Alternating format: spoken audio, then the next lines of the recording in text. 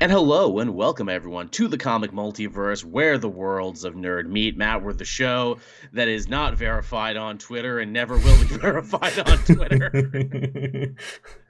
Isn't it great to be able to sidestep that whole thing to be like, oh, we weren't fucking verified anyway, so.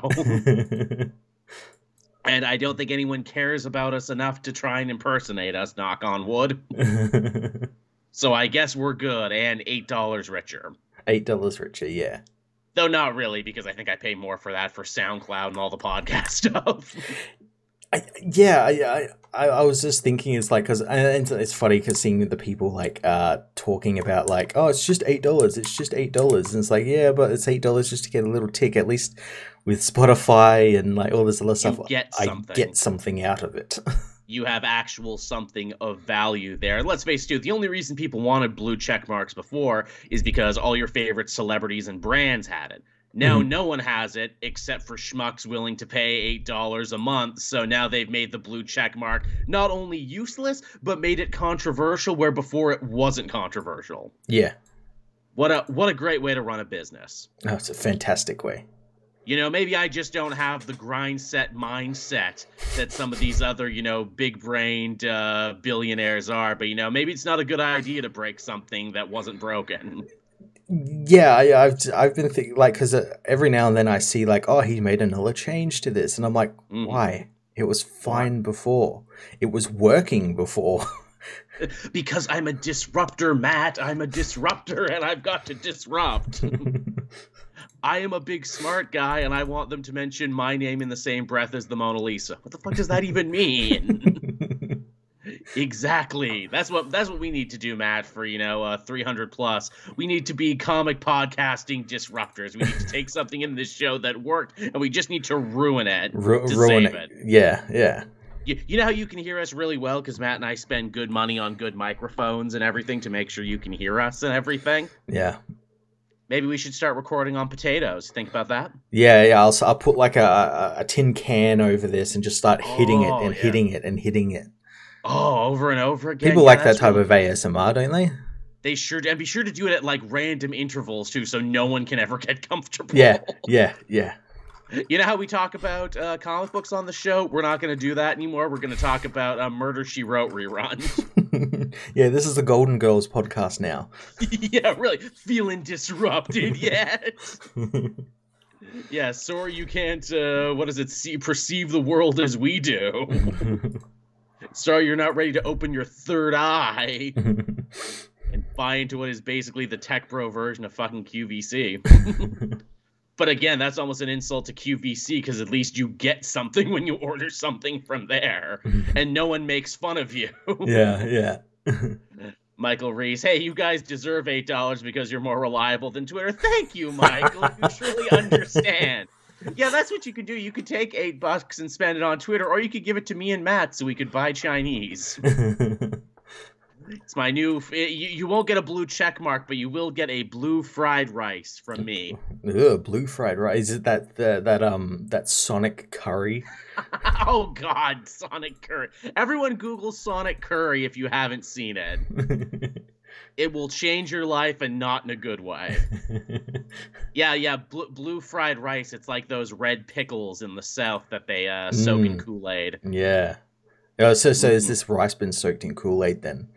Yes, absolutely. Yeah, instead of washing it in water, we wash it in blue raspberry Kool-Aid. That makes it authentic Chinese cuisine. Yeah, absolutely. You know the blue raspberry, Matt, everyone's favorite berry that actually exists in real life and isn't something we just made up. Why were we all okay with that? Like all these other flavors, strawberry, cherry, blue raspberry. Wait, that's not a thing. Why not red raspberry? It's even alliterative. It's 2 R's. There's too many reds. Too many reds. I guess. Is there just not enough good blue flavors? I guess they couldn't call it blueberry because technically it doesn't taste like blueberry. No. Huh. I never thought about that.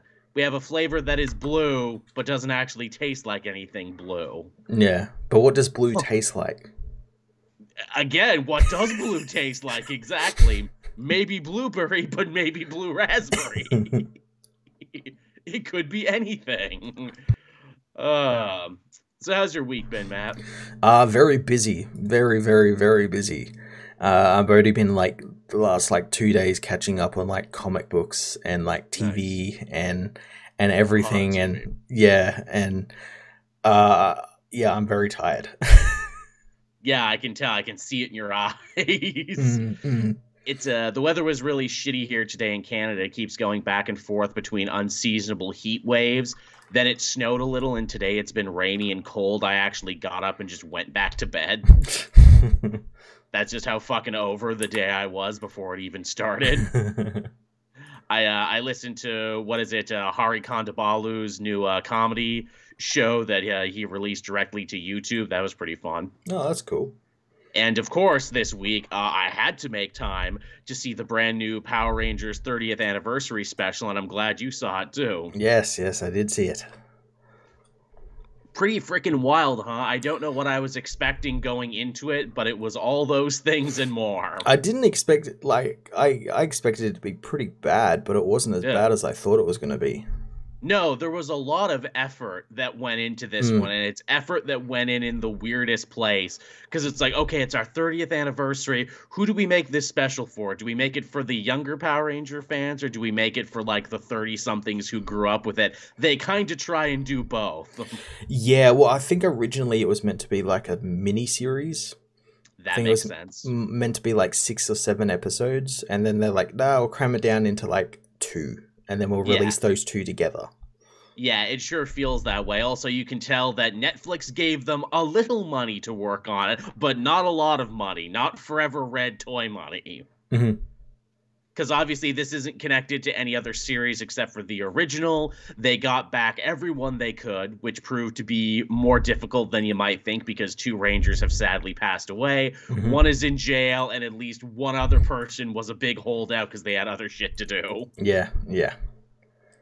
Though they do they trick you and fake it out in a really interesting way because it's like, oh yeah, Tommy, Jason, Kimberly, they're here. They just never morph or never unmorph. And they're just on camera. And oh no, now they got kidnapped. Yeah, they got kidnapped and turned into the Mezco 112 versions of the action figures. Yeah.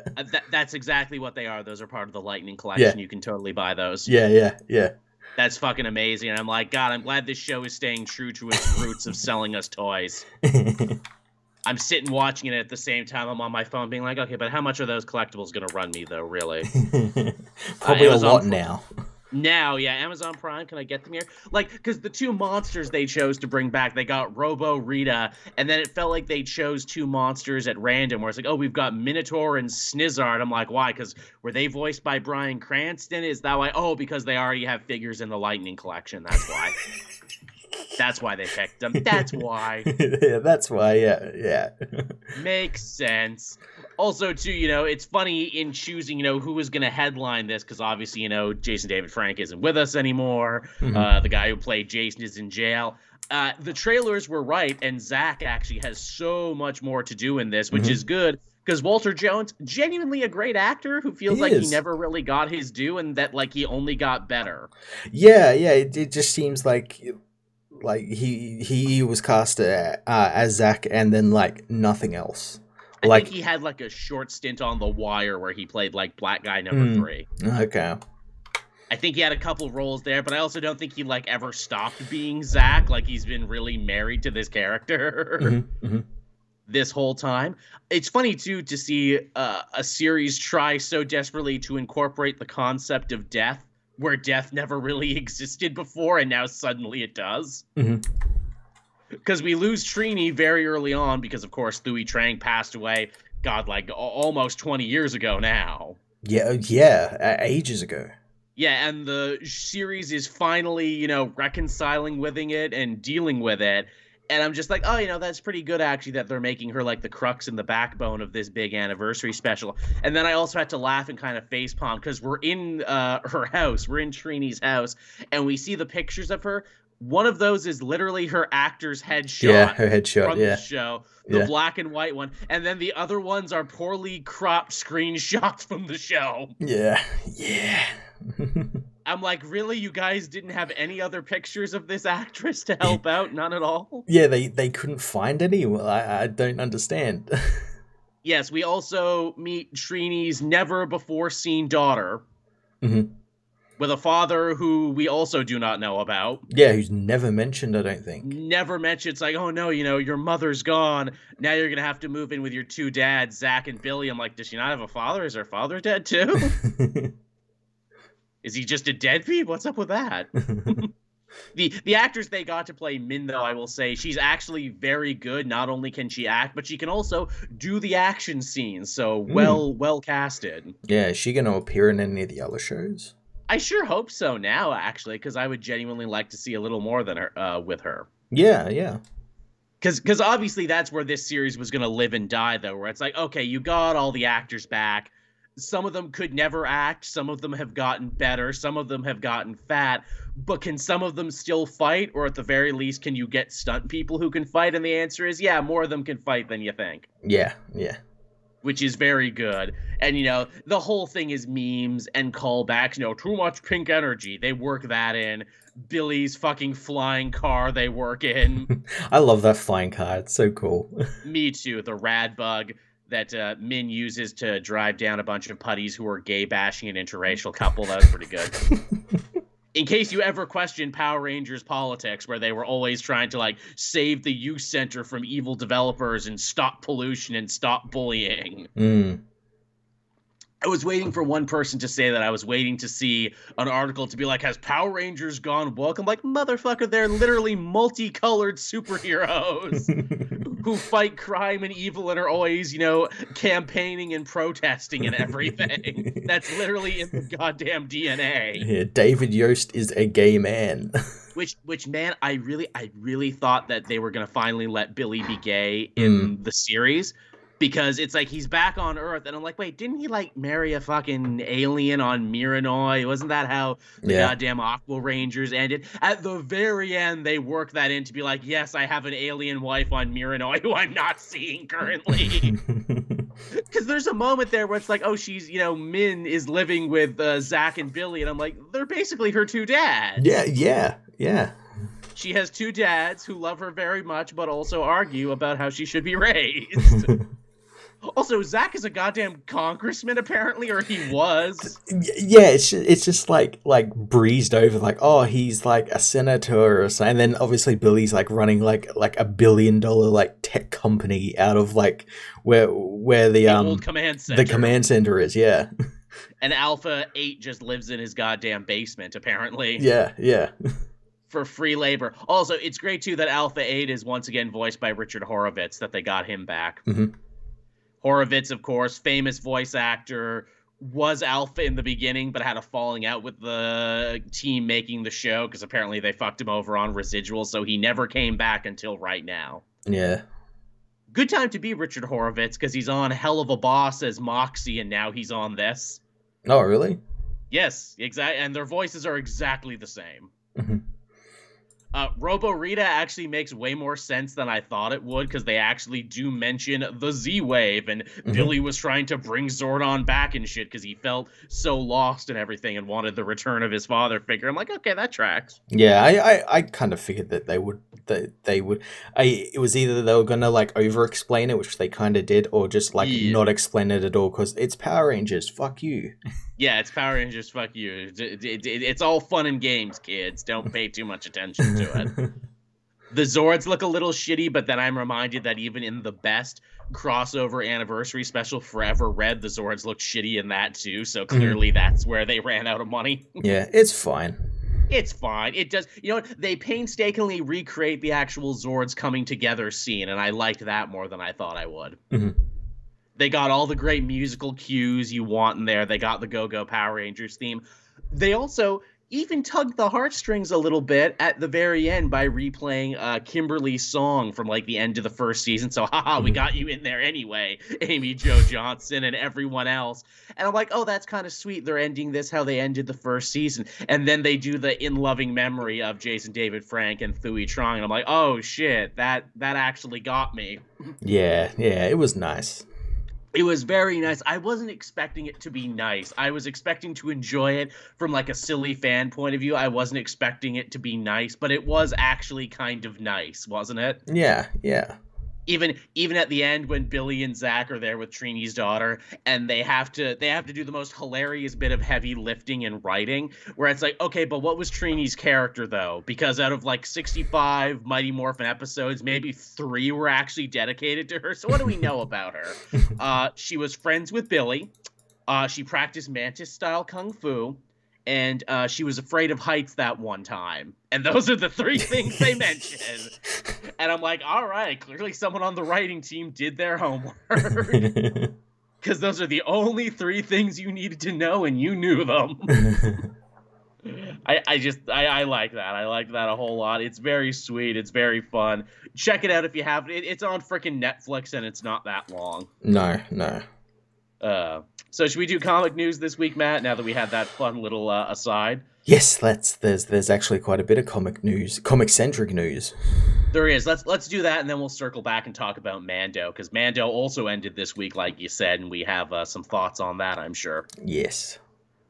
So first up, the MCU's version of Scarlet Scarab, who you'll all remember from the Moon Knight TV show, is set to actually make her comic book debut sooner than you might think. She's going to be appearing first as Layla in the Jed McKay book that is currently ongoing. I hear great things about that book. I really got to circle back and keep reading it. Yeah. I read like the first volume and thought it Same. was great. And then later she's going to making her full debut as Scarlet Scarab in City of the Dead, a brand new Moon Knight miniseries from David Pepose, friend of the show. Yeah, I'm actually surprised it took them this long. I would have thought they would have had this ready to go for when the show started. It's funny you say that, and in the back of my mind, I'm like, Jesus, this is the quickest we've seen an MCU character adapted. That's true. Yeah, that's true. Because I think before this, the only one that was even quicker was the second Batwoman from the Batwoman show. And even then, she didn't totally get canonized in the main universe. It was like in a little side universe that was connected to the comics. Yep. This is like full on like, yep, it's the character from the show. Yep, fully canonized. And she's Scarlet Scarab too. Well, she was also, like, she has ties to the comics anyway because her father is a comic book character in the Moon Knight canon and everything, so they've just added her to him. Yes, well, Fahuli, I'm pretty sure, was the original Scarlet Scarab in like the 70s. I think his deal was like he fought Nazis during like the Captain America time, because this was when they wanted to give like every nation their own superhero, and he was their attempt at doing like an Egyptian superhero. Yeah. So yeah, again, it's very easy for them to include her because like all the framework is already there. Yeah. And I liked Layla in the show, and they did a lot of really good work with her. So yeah, more power to them bringing her into the books as well. More Egyptian lady representation. Something where if I twisted your arm and like name one Egyptian woman in comics, I'd be like, I don't know. ISIS, maybe. Yeah, exactly. You'd be like, ISIS, maybe. And they'd be like, oh, no, we haven't seen ISIS in a long time because her name is the same name as a terrorist organization. So she's kind of been written out, unfortunately. I know they tried to change her name. I want to say it was in, like, the Arrowverse? Yeah, well, yeah, okay, because the lady who would end up dating John Constantine in Legends by the end, she technically is ISIS. Yes, that's right. But they changed her name. Oh, God, what the fuck was her name? She was so great. Yeah, oh my God, I am so blanking on that. They did so many great things with her, because she was like, hard-nosed freedom fighter who could control windstorms, and then later they rewrote time, so she was like a vapid social media person who learned to be a good person over time. Oh, she was so good. Yeah, ISIS. And then I'm reminded every so often, like, oh shit, she's also supposed to be Black Adam's wife, because they also worked in, like, Kahndaq. Legends is so weird in that, like, it would occasionally try and throw a bone to DC Comics, but mostly they're like, we're doing our own thing. Yeah, fuck this. We're gonna have, Barack Obama be attacked by Gorilla Grodd. Fuck yeah, we are. We're gonna save George Lucas so he can make Star Wars. God damn, that show went to so many crazy. We're gonna be on like an alien talent show where if we don't perform, we'll be killed. And what is it? John Constantine sings, an old punk song that you're shocked they got the rights to. God, that one was good. I like that one, but I don't think Legends gets enough credit for the stuff it did well. It doesn't. It really doesn't. feels like a lot of people stopped watching before it got like really good. Yeah, really crazy and just didn't give a shit anymore. I would really love to. I know the Legends Writers Room had like a Twitter page for a little bit. Mhm. I would love to interview someone from that show and be like, okay, when did you know? When did the change happen where it's like, okay, we're just going to do a comedy now? Mhm. I would love to pick their brain. Hey, if anyone knows anyone out there, if anyone knows someone who wrote on the Legends show, let me know. Mhm. I think a bunch of them actually write on Warrior Nun now. Is that even still a show anymore? I think. I know. I follow a couple of them on Twitter. A couple of the Arrowverse writers. Mm-hmm. Yeah. Yeah, I would love to pick their brain. I would love to know what's going on there. Hmm. Now, moving on from shows that are still on TV, despite what you might think, TMNT is going to be having a big crossover with Stranger Things in the next coming year, written by Cameron Shittock, or Shittock, Chittok. How would you pronounce that? I have, Shittak. Yeah, Shytalk. There's no way to pronounce it without making it sounding like I'm making fun of them, but I'm promising I'm not. Hey, Shittock, how's that new book coming along? Shittock. Maybe the H is silent. I don't know. But yeah, we're getting TMNT and Stranger Things crossing over. It's the ultimate 80s nostalgia bomb in your face. Yeah, cool, I guess. Yeah, I get the feeling that you and I aren't really the biggest fans of either Stranger Things or Ninja Turtles. I like the concept of Stranger Things, though. Same. Like, every time I see something from the show, I'm like, oh, they like haven't moved past this. It's still the same premise it was in the first season. There's no evolution or anything. I have a weird relationship with Stranger Things. I watched the first season when everyone was in love with it, and I'm like, oh, that's pretty cool. And then I watched season 2, and I felt, again, much like how you felt, where I'm like, well, this is basically just the same thing all over again. Yeah, it's the same thing, except this time, season 2 the one where they had the Soviets, or was that season 3? That was season 3. Season 2, I don't think anyone remembers, which is why I checked out. That's the one with, like, the mind flayers, where, like, David Harbour and Eleven go down to the mine, and she has to fight all the little chittering guys who are clearly mind flayers from D&D. Okay, yeah, I don't remember a thing about that season. No one does, because it was very unamazing, and they struggled to find something for Will to do, because Will was kidnapped in the first season, and now he's just back. Yeah. That was my big thing. I'm like, oh, you guys really had nothing for this character, did you? Because they weren't really a character in season 1. They were a MacGuffin. They weren't. And they didn't show up a lot either. No, and all I know now from the show after I stopped watching is everyone keeps talking about Eddie, and everyone keeps talking about Vecna are the only things I know. Yeah, I know season 3 introduced the fact that there's, like, Soviets in Hawkins, and they're, like... There was like this very 80s like Soviet assassin who was trying to kill a bunch of like scientists who defected. And then David Harbour got captured and taken to Siberia or something. Yeah, okay, I heard this. And it was like made to fight like it was like made to fight like mind flayers and stuff. And then the newest season is like pretty much like the following on from that, and then obviously Vecna and everything. Yes, which I know because I'm a big D&D fan, Hand of Vecna and everything. I know a guy plays Master of Puppets on his guitar. That's Eddie, yeah.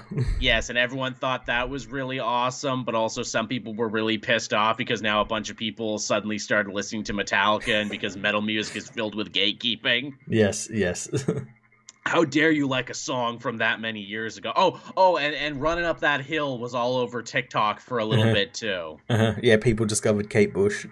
Yes, and if I could make a deal with God, how I swap our places. Oh, Chemdog was right. The only other thing from season 2 I remember, Sean Astin was in it, yes. Yeah, and then he died. That's a shame. He was good, though. I like when Sean Astin is in things. Yeah.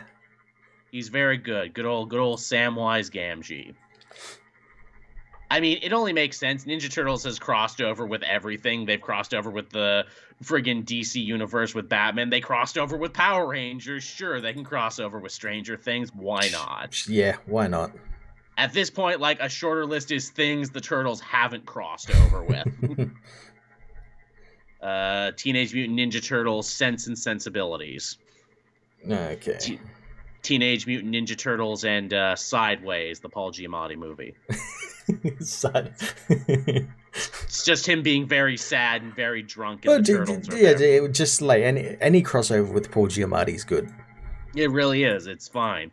And then, you know, we can get like a little Spider-Man crossover there because Sandman is also in Sideways. He'll tell you he's Thomas Hayden Church and that he's not really Sandman, but we know he's Sandman. Come on. Say they crossed over with SpongeBob. Did they really? I mean, yeah, I guess because they were owned by Nickelodeon for a bit. Oh, wow, really? Holy shit. Also, they have that new movie coming out soon. Actually, what would make a lot of sense is TMNT crosses over with Spider-Verse because, you know, hey, multiverses, and because the same animation studio is doing the Miles movie and the new Turtles movie. They look very similar, yeah. They do, and you know what? I'm fine with that. If this is the new thing for cinematic animation, if everyone starts aping the amazing, eye-blowing, beautiful, painstaking style of Spider-Verse, that's okay with me. I'm for it, yeah. Yeah, I wish more things were like that. Hey, let's ape this style. Let's really rip off this beautiful piece of art by trying to create beautiful pieces of art. That's what you gotta do. You just gotta trick people into making things that are great. Turtles is getting like a big new video game too. Didn't they describe it as like, oh, it's the God of War of Turtles games, and it's based on that last Ronin. Yeah, that's right. Yeah, I have no idea when that's coming out. Me either. The big gimmick for Last Ronin is it's like in the dark apocalyptic future, and there's one Ninja Turtle walking around, and you don't know which one it is because he uses all the weapons, and because he doesn't have a colored bandana, it could literally be anyone. Yeah. Which is a funny art gimmick that, like, if not for their bandanas and weapons, you don't know which turtle is which. It's funny, but it's also like genius. It really is. Because it's like it's such a simple thing where it's like, blue is Leonardo, you know? Yeah. Orange is Mikey, red is Raph. yeah, you can immediately tell who they are. And then it's tied to, like, their character, too. You know, Leo is the cool leader, so of course he gets blue. Raph is the angry one, so of course he gets red, because he's always seeing red. Mm-hmm. You know, purple is regal and royal and smart, so obviously that's Donatello. Yeah. It's good shit. Moving on there, too, Marvel Comics will be celebrating its 84th anniversary with new Marvel Age number 1000. It's a special one-shot bringing together a ton of your favorite different Marvel writers. Cool. Excellent. Yeah, should be good. It's hard to get excited for, like, these big anniversary issues because usually they don't lead to much. Normally they're just like a one and done and have very little impact on what I read every week. They might at most, much like they did Marvel Comics 1000, and then, like, they've done a couple of specials where they'll have, like, a bunch of little stories, and then, like, in the last couple of pages they'll have, like, this is what's coming to the Marvel Universe in the next, you know, year or two, and it'll be like short 1-page like teasers for like Summer of Symbiotes, or, you know, Kang's coming back or something, you know. Yeah, I'm not gonna lie, those, like, the last couple big Marvel anniversary issues or anniversary things I've kind of sat out on for just that reason. Yeah, they're all right, but yeah, they're just like, this is just like a preview book. Yeah, they're never not bad. It's just kind of like, okay, you know, that was a lot for the $10 you expected me to pay, because they're always, like, expensive. Yeah. And again, because I read most of my shit digitally these days, if I don't own the physical copy, where it's like, well, what was even the point of this? What was the point? Yeah, they should do opposites. Whereas, like, you know, when you buy like a physical book, you get a digital code. You buy a digital, you should get a physical, like a coupon for a physical. I remember they tried to do something like that for a bit. I don't know if they're still doing that. Yeah, and like, you don't put like an expiration date on it, so that like maybe you can't get to like a comic shop, like some people can, but like maybe there might be a point where you can, so you can like just go in all at once and like get all your free comics. Yeah. Speaking of digital comics there, I know the Marvel app is going away soon, so a lot of people are freaking out, being like, well, where the fuck am I going to get to read my comics now? Do I have to go read them on shitty Amazon again? Did Amazon ever fix their thing? Did they ever make it look better? It's a little better. All right, that's good. But I mean, Marvel, but they're gonna have their own app again. It's Yeah. probably just getting redesigned. It's not gonna go anywhere. Yeah, exactly. I mean, why would they ever give up on that? Yeah. Tevye is saying, how do you feel about the new Spidey event for July? There's a new Spidey event in July? If it's one of the months of the year, there's a new Spider event. Yeah, sure feels that way. I was gonna say you're not talking about Summer of Symbiotes, which is of course a Miles thing coming soon, right? You're talking about another event, I assume, Tevye. I hope it's more Paul stuff. Yeah, really. Forget Summer of Symbiote, it's Summer of Paul. Summer of Paul. Yeah, it's coming to you right now. Reign of the Pauls. There's just a bunch of different Pauls running around. Yeah, secret Pauls. Secret Pauls. Crisis on Infinite Pauls. Again, he's the hot new character, Marvel. Every time Paul's not on panel, we want people to be asking, where's Paul? Could be anywhere. I'm looking at a major Spider-Man wedding kicks off Marvel's next Spider-Man event. Oh, okay. Are they finally marrying off Robbie's kid and Beetle? Because that's been a background thing forever. No, it's MJ and Paul's wedding. Yeah, there you go. Well, apparently they're already married. And then the renewing. Peter will act like a real incel and crash the wedding and shoot up the place. Yeah. Yeah, but Paul, Mary Jane, renew your vows. Okay, I'm looking at Amazing Spider-Man 31, blah, blah, blah, blah, John Romita, more issue features, Greg Land as a reason. Okay, yeah, so they're doing a big wedding issue there. They're not saying it's Beetle and friggin' Randy, but it probably is them because they've been getting married forever, and that's one of the few storylines that actually stuck around from the Spencer years to now. Mm-hmm. Yes, exactly, ChemDog. It's the Summer of George. Supposed to be the Summer of George. Yeah, exactly, Ethan. I'm sure Spider-Man Twitter will love it because they're just a lovable bunch who loves everything. Yeah, they love everything about the character. They love everything. They love talking about it. They love really digging into it. It's great. It's really quite great. Yeah. Yeah, speaking of someone who's having a bad time, maybe not as bad as Peter, but certainly pretty goddamn bad. Jonathan Majors, so the man who would be Kang, but maybe not for much longer, is a story that's, held the comic press and the nerd sphere in a chokehold. Maybe some would even say a violent shaking chokehold. Well, we finally got more news on this case right now. Apparently, Jonathan Majors has been dropped by his agency and apparently has also been dropped from several other major products. No word yet on his fate in the Marvel Universe, but this certainly does not bode well for him. Yeah, I'd have to say we're probably not going to see any more of him. I mean, I think we have to see him in, Loki Season 2. But I think after that, it's going to be someone else.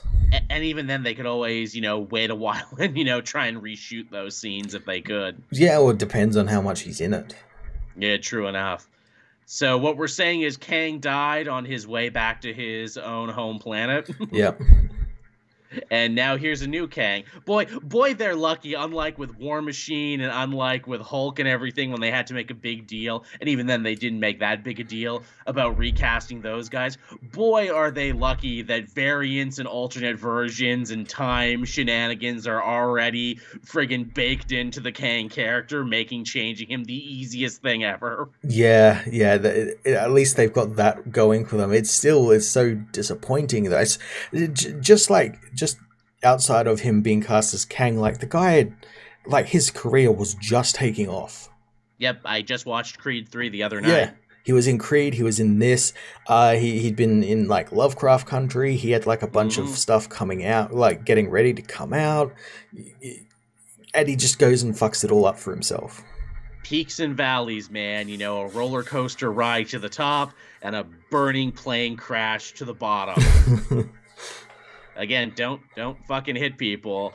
And again, many people are quick to compare this to the Ezra Miller situation, and they are kind of apples and oranges. They're not one-to-one, but boy, is it really hard to avoid the pretty glaringly obvious racial component to this, where it's Jonathan Majors was a black man who hit a white woman and lost everything. Ezra Miller is a queer, non-binary person who definitely hit a woman on camera that we saw, choked the shit out of her, but mostly victimized other queer people and old people, and, you know, people don't really give a shit about them, or at least studio execs don't give a shit about them, so, you know, they get away with a lot of bad behavior because they've also pumped a ridiculous bunch of money into their new movie, and they really need to fucking release it. Can't let it fail or anything. Apparently, that Flash film, it screens for the first time for the public this weekend. It's at I heard that. CinemaCon. Yes, which is a weird choice. I know they've done that in the past, showed whole movies at CinemaCon, but do you think that's a desperation move, or do you think that's like, no, we really believe in this movie, we need to get the good word out of it now, and if people hear good stuff from CinemaCon? Well, yeah, well, I think, like, people are... If you get to see a movie early, you're going to say it's good. Yeah, it's usually how it goes. Yeah, I mean, I know I would probably be nicer to a movie if I saw it early. Yeah, so I have to imagine they're banking on at least that. It'll be very, very interesting. And again, too, as we've said time and time again, eventually they're going to have to put Ezra Miller in front of cameras, right, to talk about the movie and no doubt their crime spree, or are they just really hoping that Michael Keaton will be a good team player and pick up the slack on this one? And who's the actress playing the new Supergirl who they're really all in on? Sasha Calle. Sasha Calle, you know, are they just hoping that they'll be able to do it, and maybe they'll just hope people forget that Ezra Miller is involved in any of this at all? Yeah, they're probably hoping to do that. I know Ben Affleck's been doing some promo for it, but I think they stopped him because he just like, I don't give a fuck. Here's like the scene I have with Wonder Woman, and here's what happens in the movie, and it's like, okay, we're not going to have him in there. He's going to spoil it all. Yeah, all the energy of a man who has thoroughly checked out and said, like, why am I promoting a series I'm not involved with anymore? Yeah, I just made a movie about Air Jordans. Go watch that. Oh, which apparently is actually quite good. Apparently it got really good reviews. Yeah. Apparently, yeah, you actually can make a good movie about anything, even the creation of Air Jordans. But Viola Davis turns in a great performance as Michael Jordan's mother. Oh, nice. Yeah, there's a lot of really good stuff in that movie. Do you think it'll be as good, though, as the Hot Cheetos movie that also comes out this year? I don't know. There's a lot of movies about, like, products being made. We just had that Tetris film, which was actually pretty good. Was it? I didn't watch it, actually. It was pretty good, yeah.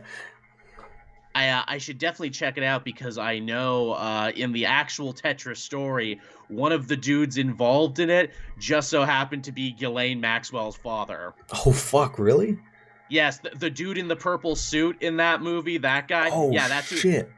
That's who he was in real life. That's Ghislaine Maxwell's father, who died under very mysterious circumstances and who left his entire fortune to his daughter, who is in jail for horrible crimes. Do you know what? That just looking at like the cast and everything, it's like, holy shit, yeah, that guy was playing her. Holy shit. And it makes sense because the guy in the movie is like a real like piece of shit. Yeah, what a wonderful connection, huh, everyone? Don't you love history? Don't you love familial connections? It also then means her brother is in it because like he's a character in it as well. Yeah. Like the guy's son. Yeah, Maxwell's father was a spy, everyone. Jesus. was a spy who was into some deep shit. Apparently that just runs in the family. Jesus. Much like Jonathan Majors is in some deep shit and will probably not be returning for Kang. Yeah. Who would we like to see for a recast? I know some people are already fan casting John Boyega. And I mean, yeah, I just like to see John Boyega and things. Yeah. Well, see, that's the thing with variants. You're not limited to cast to like who you can cast. You can cast fucking anyone. You could. It would be great. You could cast a woman. You could cast anyone. Just be like, yep, I'm Kang too. Yeah, exactly.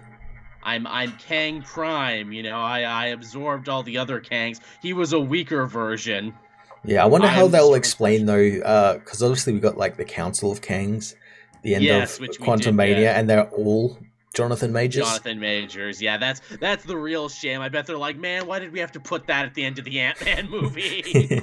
Why did we have to be comic accurate? God damn it! Exactly. Why couldn't we have been super vague and then later have a Council of Kangs and they're all played by different actors? Yeah. I mean, you could pass it off as like all the variants of this particular Kang got together. Yeah. And then, like, yeah, I don't know. I'm sure they'll figure it out. They'll figure it out. They always do. And a lot of the times when they recast people, they do it for the better. I mean, geez, Don Cheadle as War Machine. Could you imagine anyone else in that role now? I can't imagine Terrence Howard doing anything what Don Cheadle has done, like through Iron Man 3, Civil War, the Avengers films. I can't imagine him in that role. Likewise, Mark Ruffalo, where it's like, well, he is Bruce Banner now. Yeah. He is Bruce Banner, and he's actually able to have some fun with it and have some laughs about it, and I don't think the other guy would. Yeah, we'd never get Edward Norton in a She-Hulk show saying bruh. Bruh. Though, really, how great would that be? It'd be pretty great. It'd be pretty freaking great. You see, that's what just Edward Norton needs to do for the second half of his career, just not take himself that seriously at all. And yes, I know he does comedies, but he does, like, twee independent comedies where he gets to wear, like, silly mustaches and stuff. And where he gets some type of creative control, which is apparently a big thing for him. He wants, like, his fingers in the pie, so to speak. And also where he gets to be a disruptor, he's disrupting things. Again, it all comes back to Edward Norton. I was quoting him at the beginning of the movie. Also, thank you to our new subscriber there. I couldn't see your name just yet because it was obscured behind the title, but thank you. Again, we're always appreciating it. And thank you for coming in, hanging out with us, and better spending your $8. Yes. Now, from Jonathan Majors news to happier news, Ryan Reynolds gave another interview this week about the forthcoming Deadpool 3, which will, of course, feature Wolverine. Mm-hmm. And Ryan Reynolds was quick to say that you've never seen a Wolverine like this before. This is going to be totally different than the other Wolverines you have seen previously. So a comic accurate one? And I'm just like, I should hope so. Yeah, are they gonna do forced perspective and make Hugh Jackman short? Oh man, just hobbit it the fuck up. Yes, please. Really hobbit it up to make him look all tiny, make him stand on an apple box.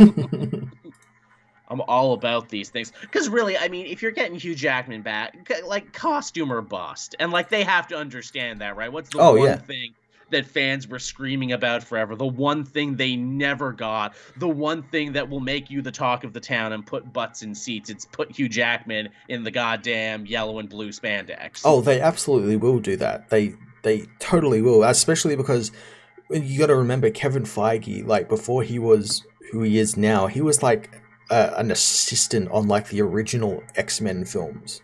This is true. He was. And, him and Jeff Johns. And so he's been there from, like, the very beginning with this particular version, this Hugh Jackman version of the character. So I have to imagine he'll want to put him in the costume one final time. You would really hope so. Yeah, and they keep teasing it as well in, like, those previous films, like, in this film he's in, the Weapon X costume with the helmet, which doesn't really look like it, but it kind of is. And here he is given the original, like, the costume, but he never wears it because it's the post-credit scene. And yes, at the end of the Mangold movie, which, man, how friggin' pissed off were we about that? Like, it was right there. We almost had it. You know what? They should really make up for lost time. You're right, Matt, in this new one. He should have to wear a different costume in every scene from Wolverine's long history. Now you're wearing Weapon X. Now you're wearing Patch. Now you're wearing X-Force in, the gray and black. Yeah, now you've got the brown and yellow. Yep, now you got it all. You got to wear all the different costumes. Ooh, now you got the blue with, like, the red claw marks from, like, Age of Apocalypse, and we got to cut your hand off for this one scene. Mm-hmm, mm-hmm. Again, it's just a more costume bang for your buck in every scene. It's got to be something different. Different costume for... now you're Albert. Now you're the robot Wolverine. So we're going to... Oh, God, Albert, yeah. Yeah, now we're going to duct tape some friggin' computer chips to the side of your head. Just really make Hugh Jackman hate it all by the end is what we're saying. Yeah, and now you're the House of M Wolverine, who's just, like, feral. Yeah. Yeah, exactly. Ooh, yeah, now you're that big, stupid Wolverine with the bone claws and, like, no nose and a bandana wrapped around your head. Now you're Old Man Phoenix when Logan got the Phoenix Force, yep. Nice. And we're going to get some hot claws in this one. I know that's not really a costume. Yeah, oh yeah, the hot claws. Yeah, we'll just bring them in and just, like, never explain it, and no one will ever bring it up ever again. I laughed my goddamn ass off because what is it? Friggin' Sins of Sinister brought back the Hot Claws for like 2 seconds in like an army of Chimera mutants, and they're like, "Oh, Emma sent the Hot Claws after them." And I thought that was so fucking funny that I'm like, someone remembered Hot Claws for a second. Ooh, Red Guy asked us a good question in the chat. We'll have to remember that before we go off, because I do want to start incorporating some more fan questions into the show. Nice. But yeah, so there's more Deadpool news, which isn't really much news at all. It's just Ryan Reynolds trying to keep you interested by being like, look, it is coming, and I promise we're going to give you what you were asking for all these years. And it's like, good. Yeah, about time.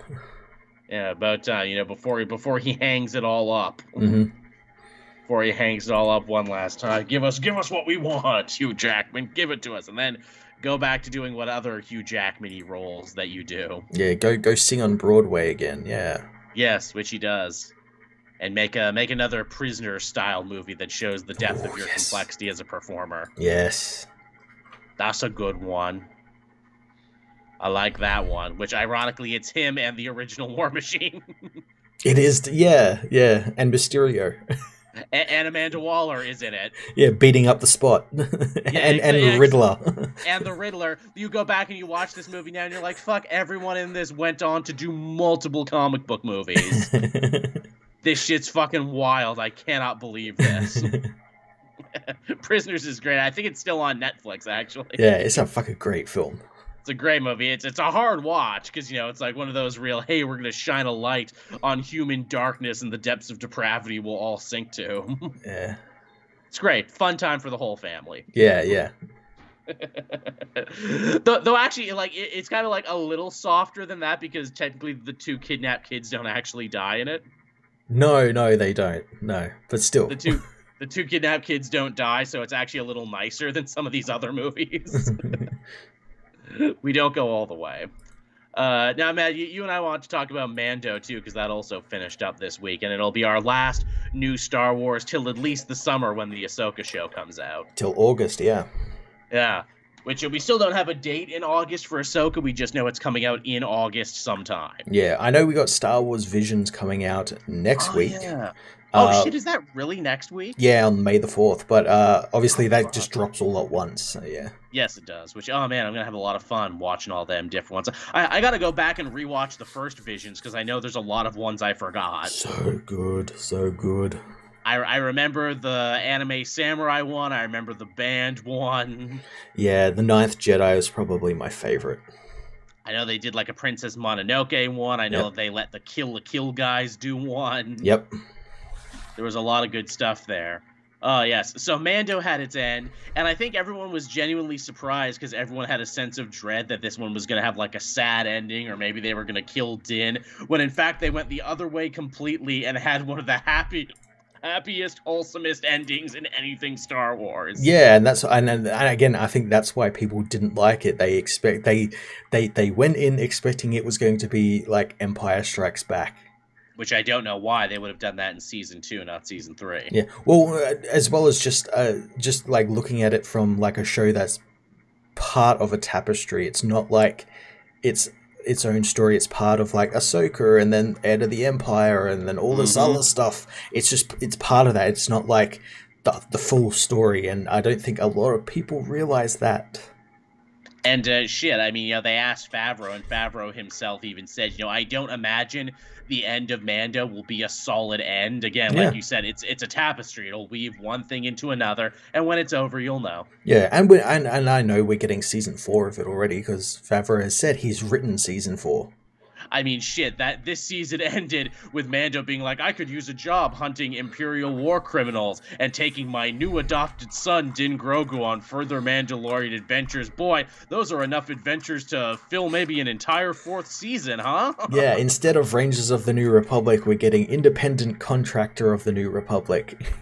Which is fine by me, because we don't got to deal with any fucking anti-vaxxer turfs. I'm all right with that. Yeah. It'll just be Mando and his buddy, the dad from Kim's Convenience. Yeah. I love seeing more of Carson. He's such a cool character. He's wonderful. He's great, and I love because the other one fucked up so hard we get more of him. Yeah. I also just like that it kind of goes against like what you would expect like a main character hero, hotshot pilot would be. You expect him to kind of, look like Han Solo or something. It's like, no, he's just like, a slightly just over middle-aged Korean guy.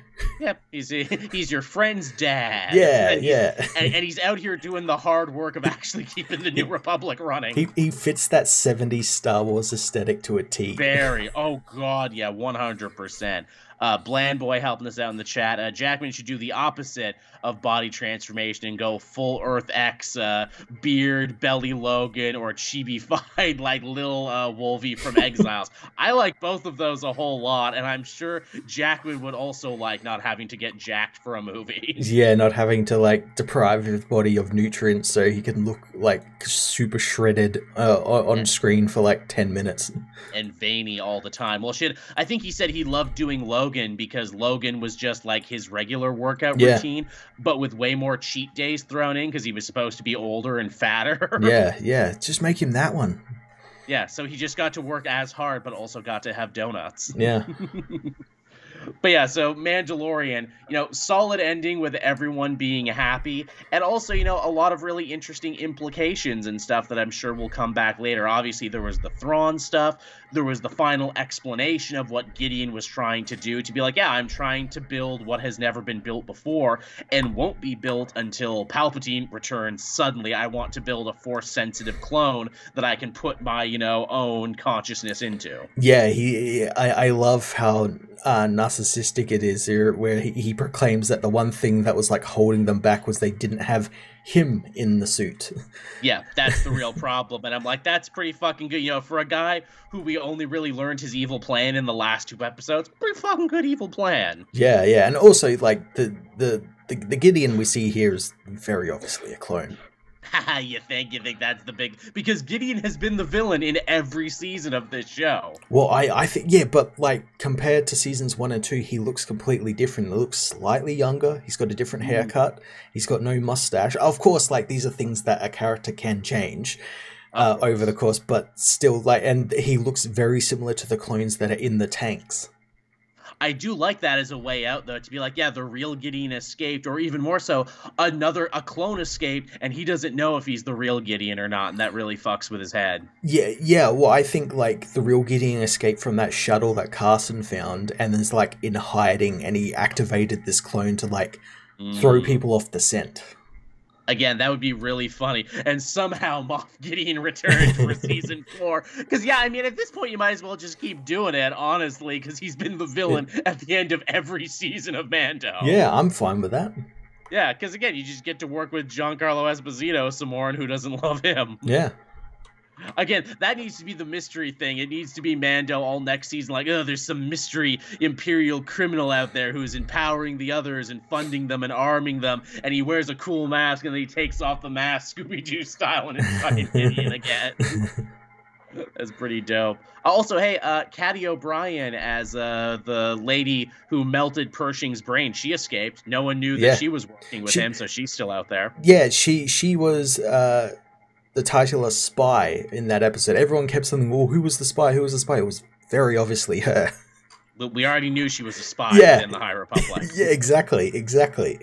Again, everyone assumed that there'd be a big twist with the Armorer, that she would finally break bad, but nope, Armorer was exactly who she said she was the whole time.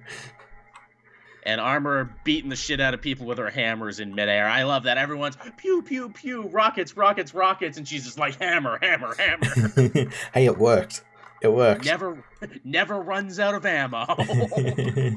Yeah, and the Darksaber's been destroyed. Yes, which I like, actually. I'm so glad this thing of mass division in the Mandalorians has been destroyed. That's exactly what it is. As visual storytelling, it's like, look, this thing always tore us apart. Mandalore could never thrive as a society because we all had to fight with each other over who got the saber and who got to be king. This way, maybe we'll actually build a worthwhile society, and we see that too in the fact that because there hasn't been Mandalorians on the planet in years, vegetation is actually coming back that never came there before, and what they thought was, the lawless outlands, to be like, no, stuff can grow here, we just kill each other too often to farm. Yeah, we glass the planet too often for it to even grow. Which I like that a whole lot. And I'm like, look, if Mando Skinny Pete can do it. Yeah, if Skinny Pete can come in and solve this problem, then surely we could all solve the problem.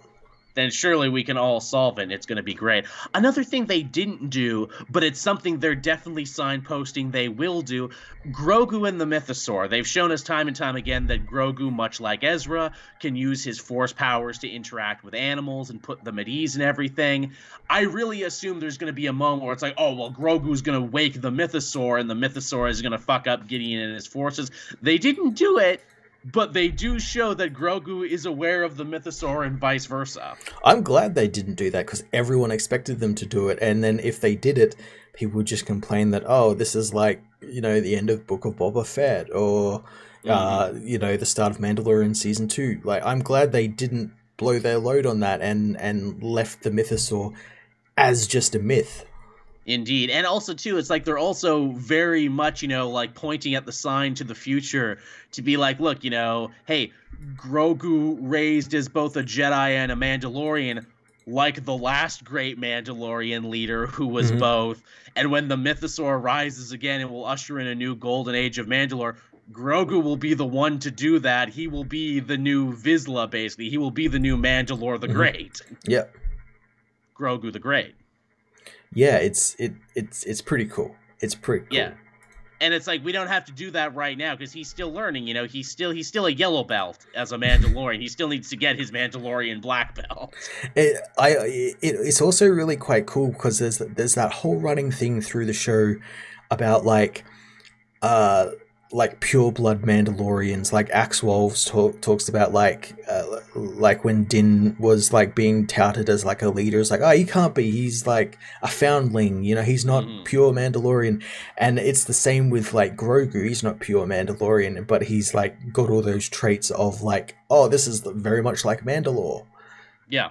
Yeah, it's so cool. It's so cool. Yeah. But blood purity in this show, much like in real life, is total bullshit, and anyone who tells you that is a dumbass.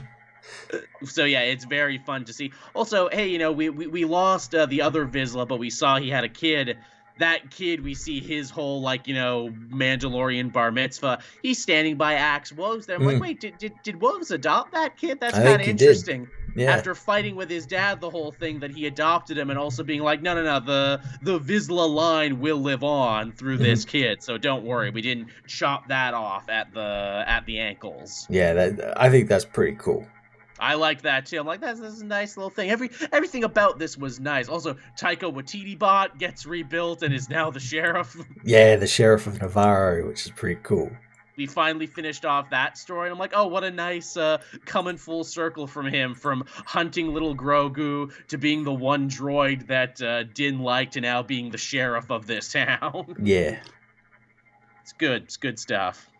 Yeah, it's so much good stuff. I hope in both Ahsoka and the next season of Mandalorian, we do get to see more of like the New Republic. Yeah. And what's going on with them, because I noticed this way too late, and people probably noticed it beforehand, but did you notice the like Jack Black had one, and then like Katie O'Brien and Pershing and all that had them. They're like red sort of like badges. It's a scarlet letter. Yeah, it's the Orbrish letter for A. Oh, it's don't totally trust these guys because they're ex-space Nazis. Yeah, I saw that. I'm like, oh, that's really cool. Let's explore all this a little bit more. Yeah, they're literally forced to wear a scarlet letter. Yeah, I'd like to see that too, because it's like, okay, of all you ex-Imperials, who's actually trying to redeem themselves from the past and who is just pretending? Because basically 90% of the people we saw here were pretending. Yeah, they were. Like, even Jack Black, where it's like, oh, isn't he fun and silly? He's not an Imperial pencil pusher anymore. I'm like, yeah, he married into a royal family of a deeply corrupt planet and everything. That's not good.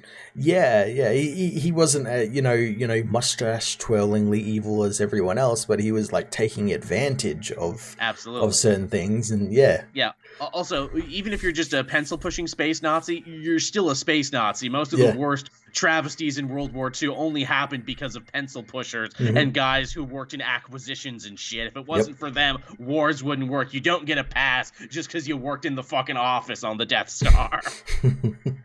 They were getting fucking pencils and getting coffee. I really want to know because like there's hints at it in this, and then in like some various books set around the same time where like there are like once the New Republic came in, they basically disarmed themselves. They talk about in this season about like the fleet disarmament and everything, and I really want them to tell a story about like how they like there was like an ex-Imperial who like convinced them to do that. Because there has to be, right? Because literally it's like as soon as the Empire fell, they were already laying the groundwork for the First Order. And this whole series, and again, this goes back to the one episode I didn't like, and I'll give Mando Season 3 all the credit in the world for ending strong, because that's what you should do. If you end strong and start strong, no one cares about what you did in the middle. Mm-hmm. But that droid episode really grinded my balls, and I know we mentioned this before. It's like, really? So you're mean to tell me in the Star Wars universe, no style of government that doesn't have magic space wizards with laser swords at the head of it has ever worked in this universe for more than a goddamn decade? They've all fallen apart. Well, I mean, it makes sense. It goes back to as well as like how Luke's Jedi Order felt. It's like because he was just doing the exact same as the last one. I guess. And the last one failed because they didn't evolve or want to. They were arrogant and didn't want to see what was right in front of them. And that's exactly what's happening here. There's something right in front of them, but everyone's like, "Oh no, it's New Republic is good. It's fine." Because they really like paint the New Republic as like the worst. You got like Tim Meadows there being like, but the bureaucracy though, if they don't sign up with us, we can't protect them. Yeah. And I guess, and it makes sense because when you think of the Rebel Alliance, they were just like a resistance cell, though, terrorist cell, like, and then they suddenly get control. Like you see it all the time in real life, where like a small partisan group get control, and it's like, over. Oh, what the fuck do? We have no idea what we're doing. We don't actually know how to run the country. We don't actually know how to run everything. Geez, hey, Mom Mothma, where are you at? You actually seem like a pretty good politician. Why weren't you running shit? I wouldn't be surprised if when we find her in Ahsoka, she's like back to how she was in Andor in terms of like everything's being stonewalled. It's just bureaucracy that's like not working or anything. It's gonna like force her to like help Leia set up the resistance. Yeah, I hope we actually get more with her, because they did in Andor basically set her up being like, she's the only good politician. She's the only one who actually cares and knows what's going on. Well, her and Jimmy Smits, but even then Jimmy Smits has to pretend so much. He's like doing like the whole acting thing. Yeah, Jimmy Smits is dead now. Yeah, I guess he's space dust because they blew up Alderaan shit. Yeah. Hey, did he get a statue, Bail Organa? I feel like he probably should have gotten a statue somewhere for all the hard work he put in. That's all I'm saying, just love me some Jimmy Smits is all I'm saying. But yeah, Mandalorian is interesting. Lots of cool places they could definitely go. What's something you want to see? I know a lot of people were like, ooh, there's a friggin' Stormtrooper zombie helmet up there on the thing. Is that a fun reference, or is that, maybe saying we'll get zombies next season? Maybe. I mean, cloning and everything, bringing back undead, like, soldiers. That's true enough. That's not as crazy as you might think. You're right. Yeah, and I mean it's in the old canon that there was a virus that caused zombies. And even like Clone Wars played with the idea, but they were more like voodoo zombies than they were like friggin' Romero zombies. Yeah.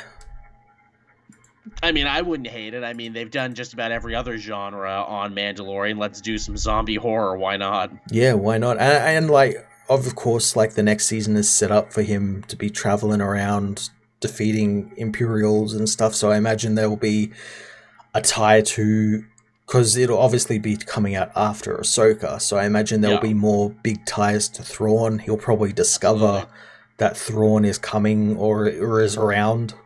Mm-hmm. Yeah. Like, much like Bendis, Thrawn is coming. He's coming, and he's coming hard, and he's big and blue.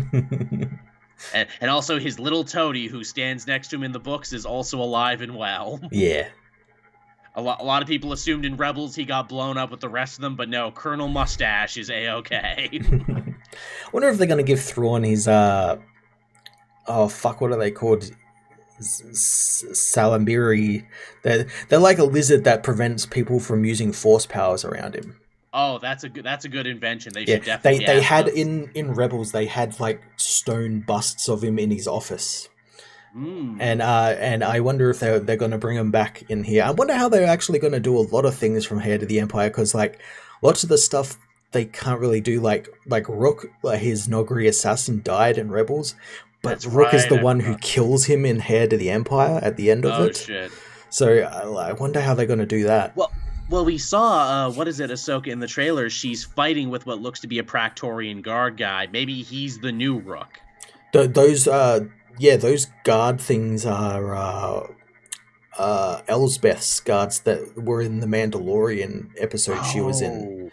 That's right. Yes, the one where Ahsoka first debuted. Yes, because she was working for Thrawn as well. And she's in the Ahsoka show as well. Oh, cool! They're bringing that back. I gotta go back and rewatch that episode. It was a good ass episode. Good episode. Good ass, a very samurai episode, very Seven Samurai, because Star Wars loves riffing on Seven Samurai. Yeah. Not a day goes by that they don't love riffing on it. Yeah, I mean, what other stuff? Because now with Thrawn and Heir to the Empire, now it seems like everything is up for grabs from the old legends that they can just bring back again if they like it. I mean, we got Thrawn, we got Mount Tantus, we got all this other shit. Yeah, I kind of want them to bring back a couple more of like the weirder Jedi, like go. I'm fairly certain it's canon that the planet Luke was building that temple on was Ossus. I think it was Ossus, which is a big like Jedi world in Legends and everything. So like bring all like the weird shit back. Like there, he gets like a what do you call him? A holocron from this Jedi who looks like Swamp Thing, and it's like just like weird shit like that. There was like this Jedi. We got the Swamp Thing pirates, so we know that's true. Possible. That's true. Yeah, that's true. Who will also be in Skeleton Crew as well. That's right. Yeah, we're getting lots of pirates. Yeah, there's like a bunch of like weird. There's like a weird Jedi who looks like Dr. Eggman. Like he's like floats around in like a big ball and has a lightsaber for a hand, and there's more weird shit like that. I've said it once, I've said it a million times. I want Agent of the Empire. Give me James Bond in my Star Wars. Come on, that's totally a show you could get multiple seasons out of. Yeah. Just a morally ambiguous spy working for the Empire, but he doesn't even really fucking like the Empire. He's just doing it because they're hiring. It'd have to be like an anti-Andor in terms of like this is the other side of Andor. Here's this spy. Exactly, where Andor's like, no, you gotta believe in something, you gotta fight for something, or your life is empty and pointless. And have this guy be the anti-Andor and be like, this fucking pays. Yeah, I mean, you could also say that they're doing that with Cyril in Andor, since he's such a bootlicking fucking Empire lover. Yeah.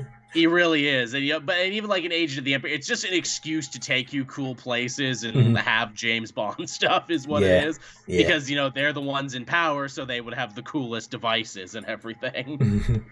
Also, that's goddamn Suicide Squad guy too, who wrote the bulk of that. Ostrander. John Ostrander, yeah, he's done a lot of Star Wars. He's done a lot of fucking shit, a lot of great Star Wars, a lot of great DC. I'm pretty sure we have more Twitter followers than him, and that's really sad. Really? Yeah, I know. And I'm like, why do not enough people respect this man for his fucking work? That breaks my heart too, because that means you mean to tell me that like if I wasn't just like some lame-o podcaster and actually like wrote down my ideas, even if I got them published, I still wouldn't be famous enough that people knew who I was. Like shit, he's in the Suicide Squad putting bombs in necks and no one recognized him. I'm like, that's him as the guy, it's fucking John Ostrander. To be fair, I wouldn't recognize a lot of writers. This is true, because again, he's also a much older writer. He's in the age before social media and constant self-promotion. Yeah, like there's only like a handful of writers that'd be like, hey, so it's like in Titans this week, Grant Morrison appears as himself. Yeah, I saw that. Yeah, that and that explains where that Stargirl crossover came from. Yeah, I know. I saw the same thing. It was like 5 seconds. I know, so for their last episode, they popped around the multiverse a little bit. Yeah, it was pretty cool. Yeah, I'm like, all right, fair enough. If this is going to be your last episode anyway, you might as well fucking go for broke. Yeah. Also, canonically now, Grant Morrison can see into the DC universe, and they look back at him. Yeah, makes sense. I don't even question it. I'm like, yeah, that actually does happen. That's real. This is a documentary now. Yeah, I also like it in that scene. He was drawing out the multiversity. Like that big map he has. Love it. Yeah, I thought that was pretty great. Again, that feels like something that would happen in a Grant Morrison book. And then the hand of God came down and touched me. And I knew at that very moment the makeup of the universe. I used to do a much better Grant Morrison at making him sound like Scotty. I mean, he sounds like Scotty. No, he's a little bit more down here, you know. He's a little bit more mischievous. You never know what he's gonna do or what he's gonna say. He could be anything. And then I saw the Deathhead Scorpions when I was doing a lot of peyote in Kathmandu. And you won't believe what they told me. And when I wrote into Superman. Yeah, they told me the plot of Green Lantern Season 1. Yeah, really. And then I wrote it down. And now they're mad because I didn't give them a writing credit. That's a story Grant Morrison needs to write, that he's just been ripping off his ideas from like these cosmic deities and entities, and now they're really pissed off that they never got credited, so they're suing him. Yeah, that's the entire story. They're just suing Grant Morrison for money. We're taking this to a higher court, by which we mean a very high court. But yeah, that was Mandalorians, everyone, and a little Titans. Yeah, Mandalorian was so good. So good. Sure is. Want to talk about some of the books we read this week? We won't cover everything. What was the biggest thing you read this week, Matt? What's the thing you just got to talk about? We had a Superman this week. We did, but I also had the final issue of Jason Aaron's Avengers run. Oh, shit. Well, then I guess you better talk about this, then. Yeah, this was the end of his Avengers Assemble storyline, which basically pulled together this book, Avengers Forever, and like literally everything he's been doing in the last 60 plus issues. God damn. And tied it all up. The Devil's plan, Mephisto and Doomavul's plan kind of worked, and they pierced the God Quarry and unleashed like the rotting waters of like the ancient multiverse that came before this one. So anything it touches, it like corrodes away, it eats away, and it will flood over the entire multiverse. Sounds like we need a general contractor, like a plumber, to fix that problem. Yeah. Geez. Geez, you see, there's your problem right there. You got the rotten waters there of an old multiverse leaking over everything. I could get my guys in here tomorrow to fix it, but that's only if I could get the part, you know. This is gonna... That's literally the story. They spend most of the issue trying to figure out how to plug this leak. Oh, you're gonna get mold damage on there. Those are all little universes in and of themselves right there with infinite possibilities.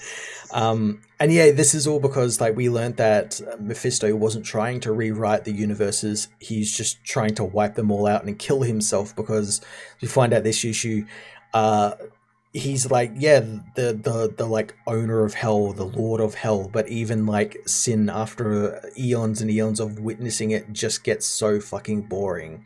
And just like the monotony of it is just worn him down. He's like, right, well, I'm just gonna kill myself and everyone else and just erase everything. How very Sisyphusian. If I end the world, I'll end my torment. Yeah, and Doom's like, yeah, that you're just too much of a cuck to rule, so I'm just gonna I'm just gonna take this power for myself. And yeah, that sounds like something Dr. Doom would say, "For thou art a cuck," says the Lord of Latveria. Yeah, you're a cuck and I'm a Chad. Yeah. Basically, look at this mask, look at the chin profile. He takes the power and then is immediately killed by Ant-Man.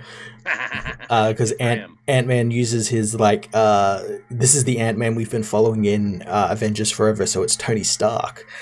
He uses his Stark particles to make the little bit of power that Doom can wield massive, and it like engulfs him and turns him to stone, like every other person who's tried to access the God Quarry. Because you know the God Quarry is just basically the source wall in the Marvel universe. Yeah, essentially. Yeah, so it turns him to stone. So they did deal with him and Mephisto, but they still have to deal with this water. So the giant Avenger Mountain appears and like plugs the hole with his hand. and it only lasts a little bit. So then the Phoenixes come in and try and stop it, and they run out of power and everything. And then and then Nighthawk realizes it's just like what T'Challa said way back near the beginning of the run, where it's all going to come down to the Omni Avengers, which is Robbie Reyes and the Starbrand child that they picked up like 30 issues ago, who's now an old woman because the more she uses her power, the more it ages her. Interesting. So Brandy's had a whole big story. Yes. And yeah, they decide like, okay, we've got to like stop this from the inside. We have to travel through the firmament and stop it from the other side. It's kind of because nothing on this side of reality can stop what's coming. Oh, geez, we gotta plug the hole from the other side there. That's gonna be going through. Oh, no. Going through maybe to the DC universe, which we ain't never been there before. Brandy wants to do it because she's like an old lady and it's like she's gonna die regardless or anything. My But time is at an end. but Robbie imprisons her in some chains and speeds his hell charger into the water and ends up sealing the crack in a huge explosion which kills him. And yeah, the book from that point on is just basically wrap up. It's like they've saved the multiverse, but the problem is all of the worlds that Doom and the Masters of Evil and Mephisto fucked up, the 615 worlds, they're still all like fucked up. Oops. But the problem is that these heroes are like, okay, we can fix them, but in fixing those worlds, it means that because they are all results of those worlds being fucked up. Like the Ant-Man, Tony Stark is born because of his world getting fucked up by Mephisto and everything. So if they revert the worlds back, these heroes all cease to exist. And some of them are more than happy to sacrifice themselves, whereas others, like one of the Steve Rogers, he's like found his place, his people, and he doesn't want to let that go. So they're like fighting about like how to fix all this, and then we find out that it's not going to be any of them that fix it. It's going to be Starbrand and the original Phoenix, who will combine their powers to rebirth this multiverse. And it's kind of like a great, because it's like the first Phoenix, it's the mother Phoenix and the baby Starbrand, the new Starbrand, and they're combining their powers together to rebirth the multiverse. And it ends up killing them both, but they are able to do it. And all these worlds are now back out there and fresh to explore. Also puts a bow on everything Jason Aaron was doing, where it's like, hey, I introduced the baby Starbrand very early in my run, and I introduced all this new stuff with the Phoenix very early in my run, and now I'm putting the toys back in the box here in the final issue. Yes, he's putting it all back together, and then the rest of the book is just like cleaning up everything. The Avengers 1 million find that they make multiple eyes of Agamotto so they can better protect the world, and they see people like mutants being born and more Ghost Riders coming, and they're going to go off to find who's willing to help save the world.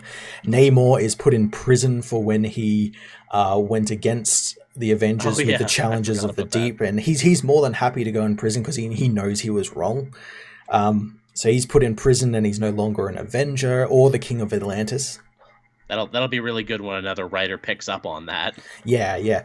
Avengers Mountain went with Avenger Prime to the God Quarry and is now like the Avenger Tower there. And his team, Loki's team there, is running like the Howling Commandos, which is just made up of various different Steve Rogers and the Carol Corps, and his own little Avenger team, which is like the Ant-Man and all those characters. And they're like exploring all these newly birthed Marvel universes out there. So hopefully we get to see them again. Of unknown, you could say. Yeah, the challenges of the unknown. And yeah, they're waiting for the next day like any other. And we find out that they're not the only ones, because deep in the darkness of the first firmament, Robbie Reyes is still alive and he's building his car, getting ready to come back. Cool. Yeah.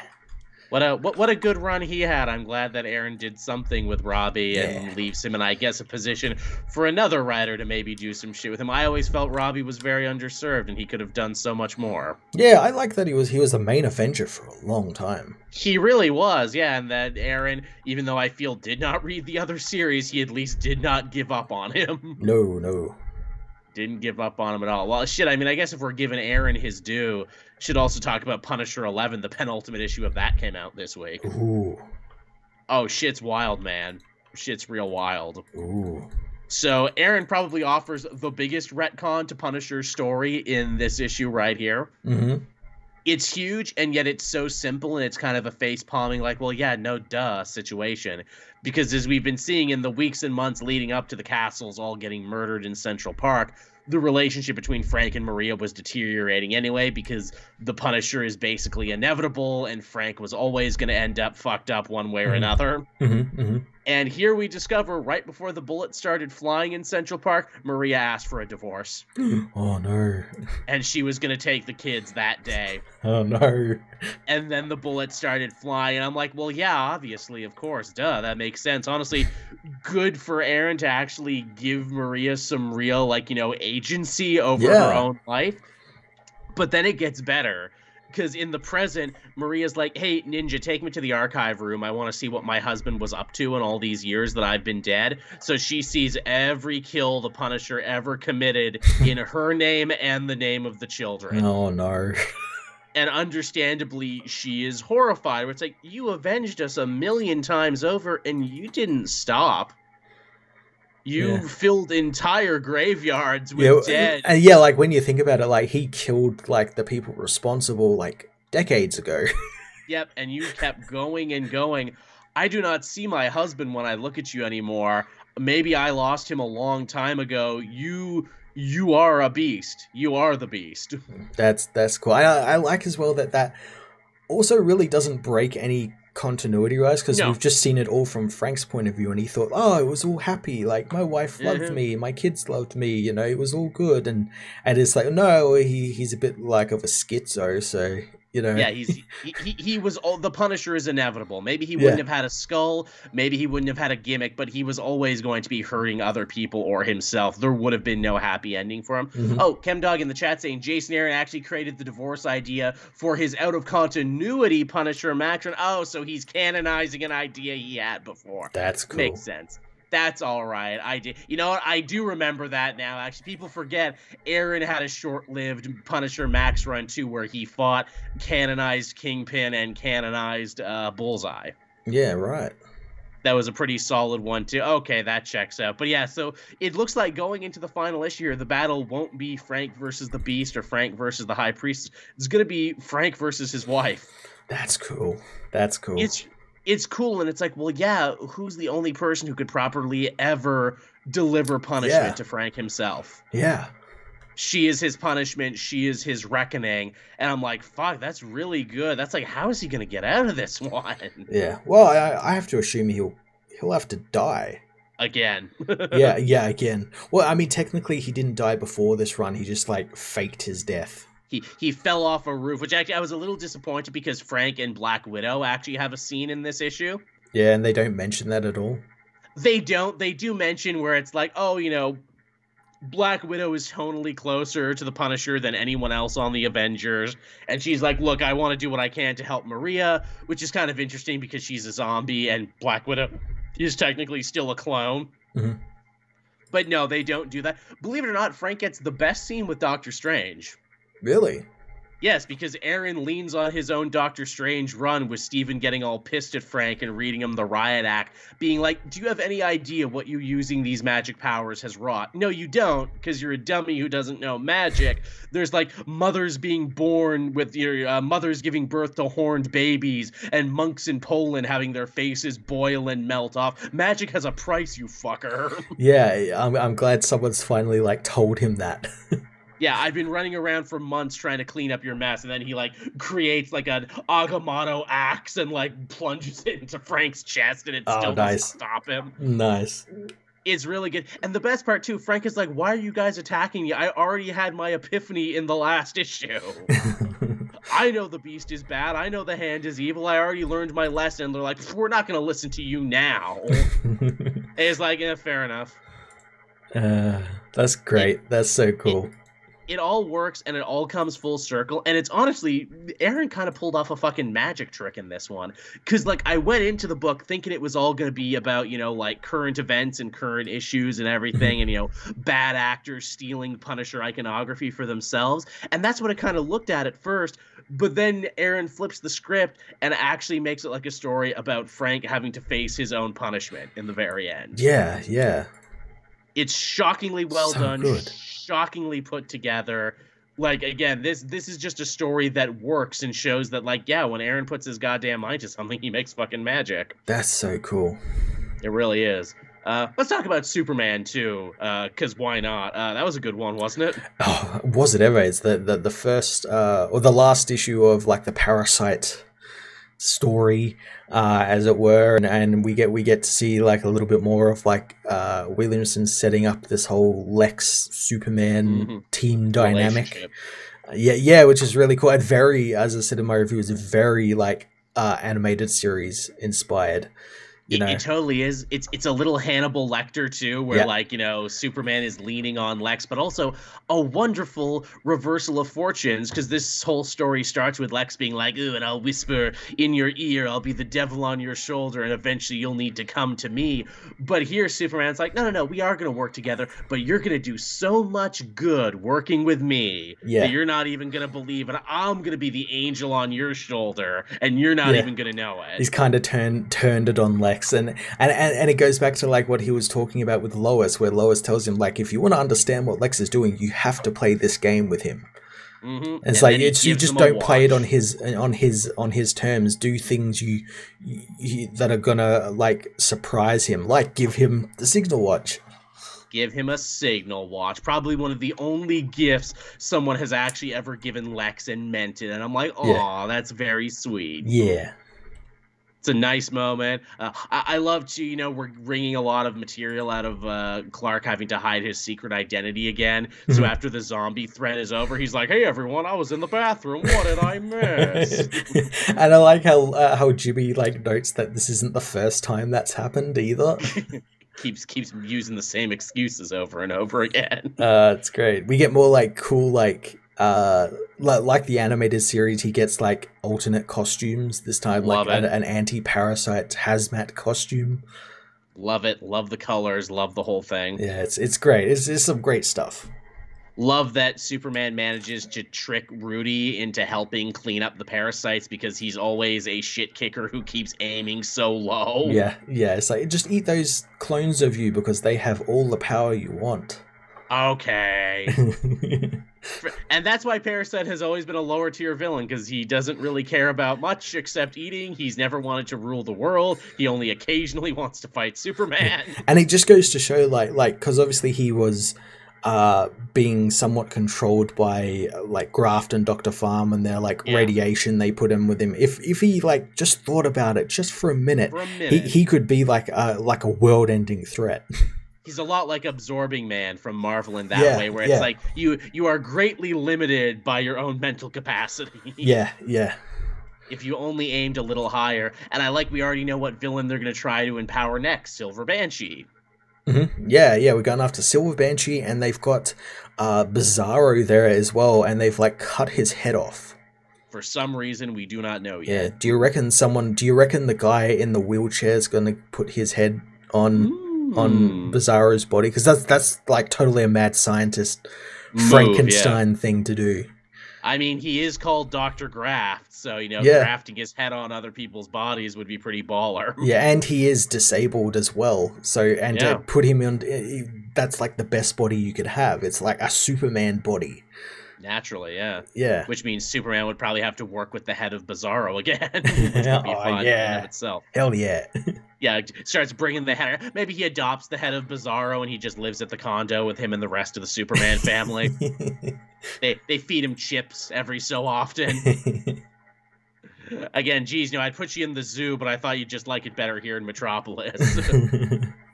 Because Bizarro's not always bad. Sometimes he's also a member of the Superman family. Yeah, so it depends on who's writing him. Yeah, sometimes he can actually be quite helpful. Yeah. But yeah, Superman is great. Just feels so good and wholesome, doesn't it? It feels like classic Superman, but with new and interesting like twists and updatings. It does, yeah. I'm very much looking forward to seeing what they do with Silver Banshee. There's also hints that Lois is investigating that Marilyn Moonlight woman who appeared, so getting to learn a bit more about her, as well as like building up to whatever Williamson has got cooking with Brainiac. Assumedly, yeah, Lex said, and another big evil thing is coming that you don't even know about. Which is totally like, and there's also going to be a big Superman event coming soon, Superman, that you'll have to get rid of. It'll cross over all these books. Yeah, I'm happy with that. I'm fine. I'm happy with it too. It feels so good. It feels like putting on a nice warm pair of familiar shoes. The exact opposite of what's going on in Spider-Man right now, where everything feels wrong and uncomfortable. And why? Do you want to hear about this, Mac? I do. Yes. Can we therapy session a little bit? Yes, I want to hear about it. So, in the last issue, Spider-Man burned every bridge under the sun by punching Captain America and trying to steal from the Fantastic Four to try and get back to another dimension where Mary Jane was left because of Mayan blood gods. Oh my god. Just ditching like all the Mayan blood gods thing. It's just such like like a cuck thing to do to want to. I need to go back where my wife loves me.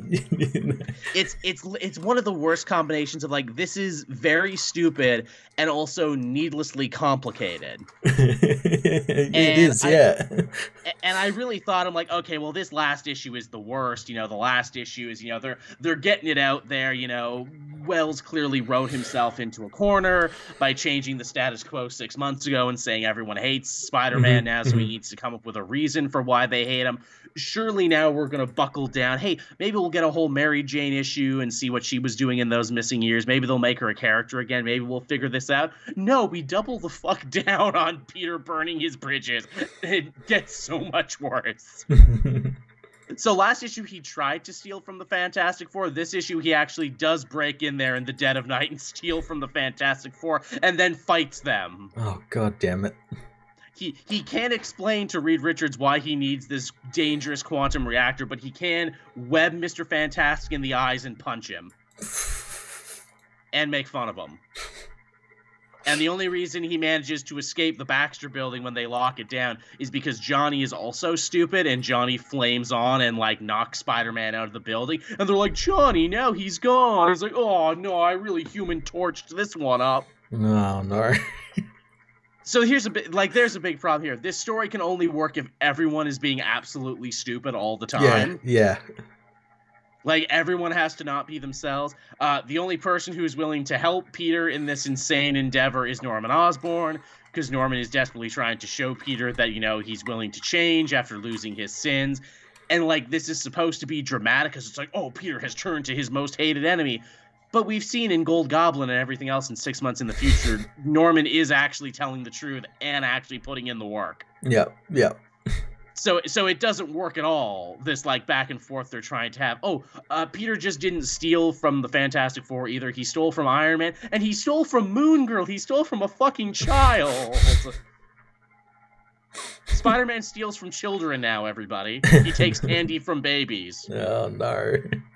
KT, look, I'm a black man working retail, and I'm a Spider-Man fan. Aggrieved is my default setting. Man, put that on a shirt. I will buy too.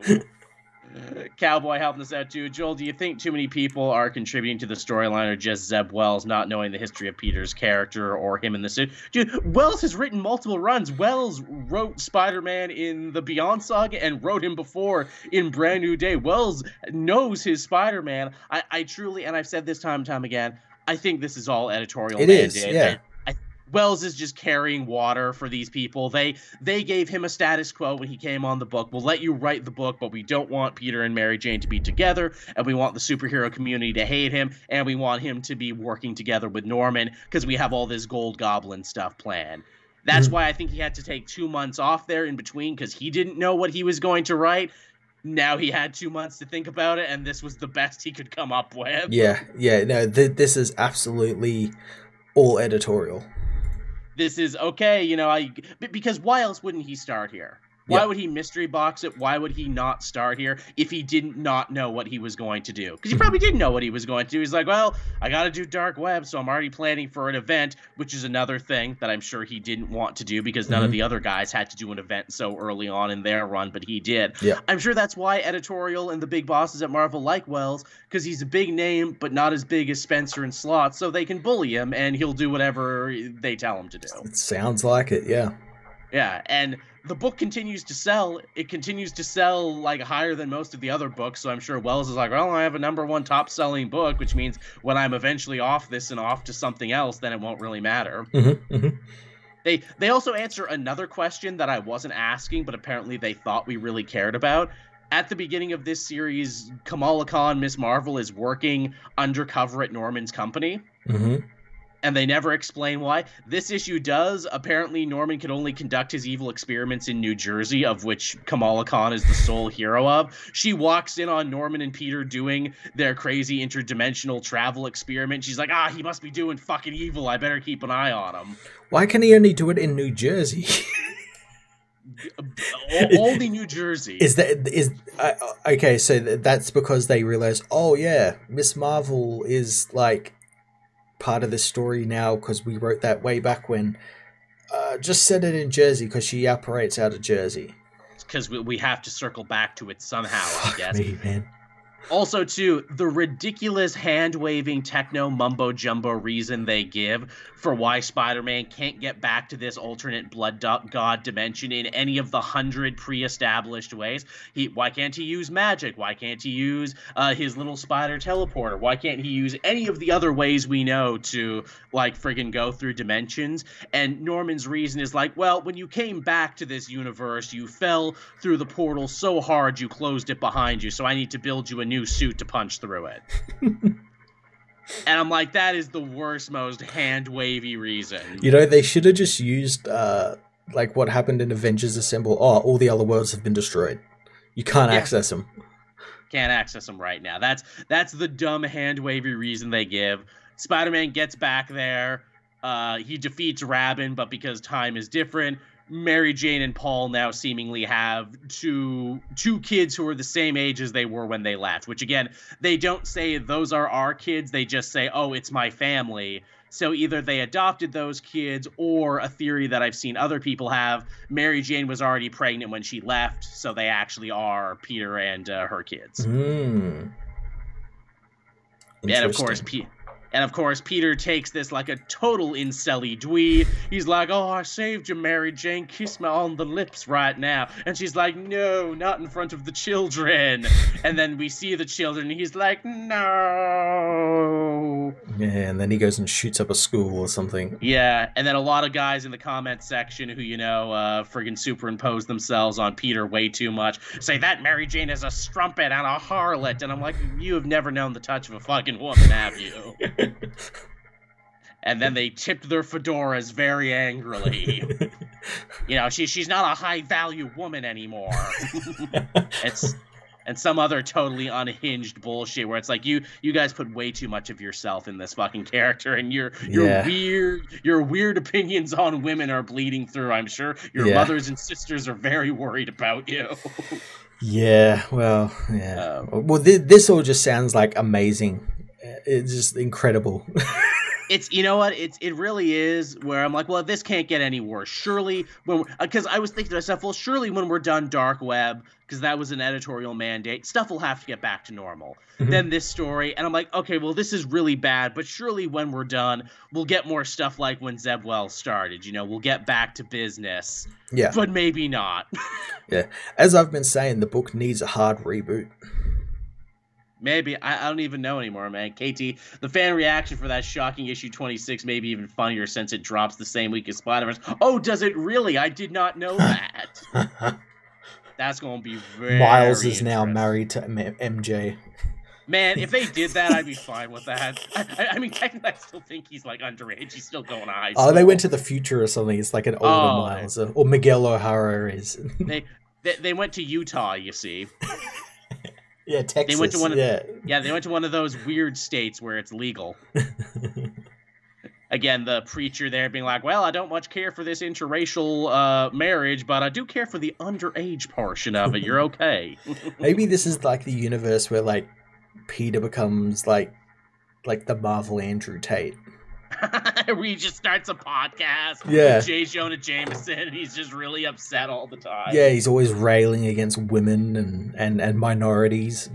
You know, you say that, Matt, and obviously we're joking and have a fun time, and, you know, we're extrapolating for comedic effect. I have seen some truly out of their goddamn mind conspiracy theories from people in my comment sections where they're like, this is part of Marvel's long-term plan to ruin straight white Spider-Man and replace him with gay person of color Miles. And I'm like, what fucking book are you reading? Also, the book sells very fucking well. What do you think is going on here? Yeah, no, it's those people who don't even know what the word woke means. Woke for them is this is just something that I kind of dislike. Yeah.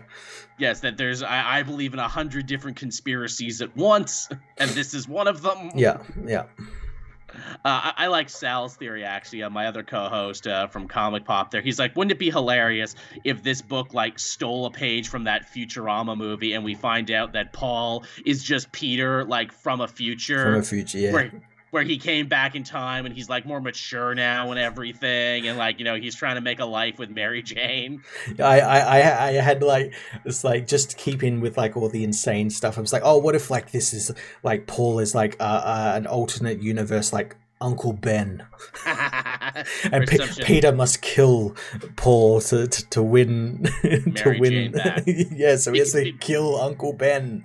Because Mary Jane is a prize. This woman is a prize. And, you know, what relationship she's in is apparently very important. That's the thing that blows me away, too, when I'm reading this. Like, I don't give a fuck if Spider-Man is in a relationship. But I've never cared. He's had lots of girlfriends before. He'll have a lot of girlfriends after this. Why do most fans, and especially the company themselves, why do they care so much, and why do so many bad decisions for Spider-Man be born out of his relationship to Mary Jane? We gotta undo the marriage before, so we'll make a deal with the devil. Oh, well, it looked like they were getting back together and maybe getting married again. Well, fuck, we gotta ruin that now with Mayan blood gods and guys named Paul and kids that may or may not be their own. It's so weird. I would say they have a problem with, like, heroes getting married, but they really don't, because of, like, obviously we got, like, the Fantastic Four. Daredevil got married just recently. Yeah, Daredevil, like, all these characters who are able to do it. And America has a family now. Yeah, and keep it, like, consistent and then not have it constantly being ripped up. But when it comes to Spider-Man,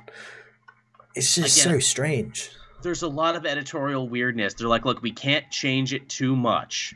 We can't change it too much because Peter must always stay preserved in amber the way we like him, but we also can't not change anything, because if we do, fans will get bored, and bored fans stop reading, but angry fans keep reading. Tim Seeley told me that one time. Yeah, well, it's very true. And I think he was onto something, because here's the thing. Everyone is royally pissed about this book. My views on the book have never been higher. Yeah. Again, they because they know it's bad, they were, we need to see this. Yeah, rage and indignation sells. Which is probably a bad way to treat your audience and probably won't work in the long term. It's like they figured out that, like, a lot of those, like, YouTube grifters just, like, do it just because they know, like, their outrage sells. So, like, we'll just apply that to comic books.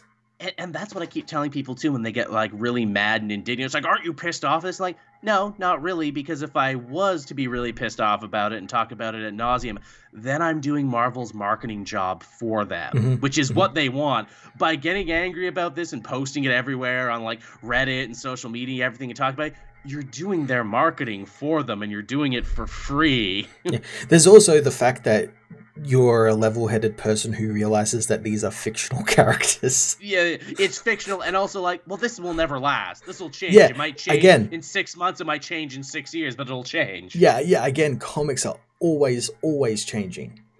Yeah, the only consistency is change, and sometimes they're good, sometimes they're bad, they're gonna change, and there's gonna be another boneheaded Spider-Man decision after this. Maybe the next writer will bring Mary Jane and Peter back together, and maybe the next guy will flip the board. We don't know. And maybe I'm wrong too, because like I keep throwing it at the feet of editorial. But I know, like, the editorial guy before this, even Paul Wacker was the guy that everyone hated. And now there's a new editorial guy, and it looks like most of the stuff at the top still hasn't changed. So maybe I don't know what I'm talking about. Maybe this was Zeb Wells' great idea, and maybe he thought everyone would love it. I don't know. I mean, there could also just be the fact that maybe there is something set in stone at Marvel for Spider-Man, regardless of who editorial is, that even they have to adhere to. Maybe. Like, the higher-ups above them have said, no, you can't have this, can't have that. It has to be this specific, run through Spider-Man. All I know is the Miles book continues to be great, and apparently in issue 8, he's fighting the Hobgoblin, and I'm like, oh, good, that'll be fun. Nice. I think he's fighting Kingsley, because Kingsley is back. I think when he fought Hobgoblin before, it was a different Hobgoblin, so he's actually fighting this guy for the first time. Oh, cool. That's cool. Yeah. Miles' book is great. Thanks, Cody Ziegler, for showing us that actually you can write good Spider-Man that, again, feels warm and familiar, but also is playing with new ideas and telling new stories at the same time. And it's really strange as well, because, like, especially in recently, is like Miles's popularity has just, like, exploded to the fact that... The movie helps. Yeah, because of, like, the movie and the video game and everything. So like, you would think that, like, then the editorial would, like, glom onto that as well and be like, no, it has to have, like, these specific, like Peter has to have these specific things in it. He can't, be in a relationship with this person. He has to be after this person, all this sort of stuff. But it hasn't happened. I think it's a generational thing, too, because obviously the people in positions of power at Marvel Publishing and an editorial are, like, twice our age.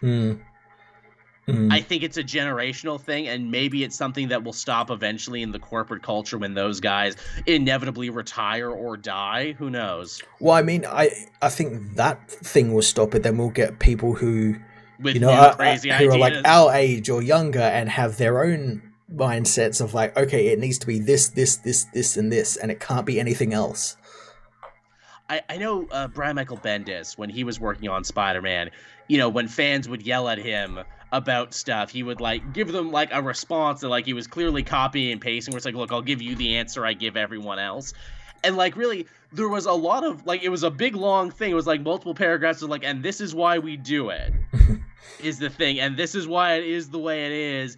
And it's like, okay, like obviously that probably makes sense to you inside the machine, but sounds like actual gibberish to us. Yeah, you have to be in the business to understand what's happening. You got to be in the room where it happens, and maybe that sort of power does just have like this mind-melting effect on you. Yeah.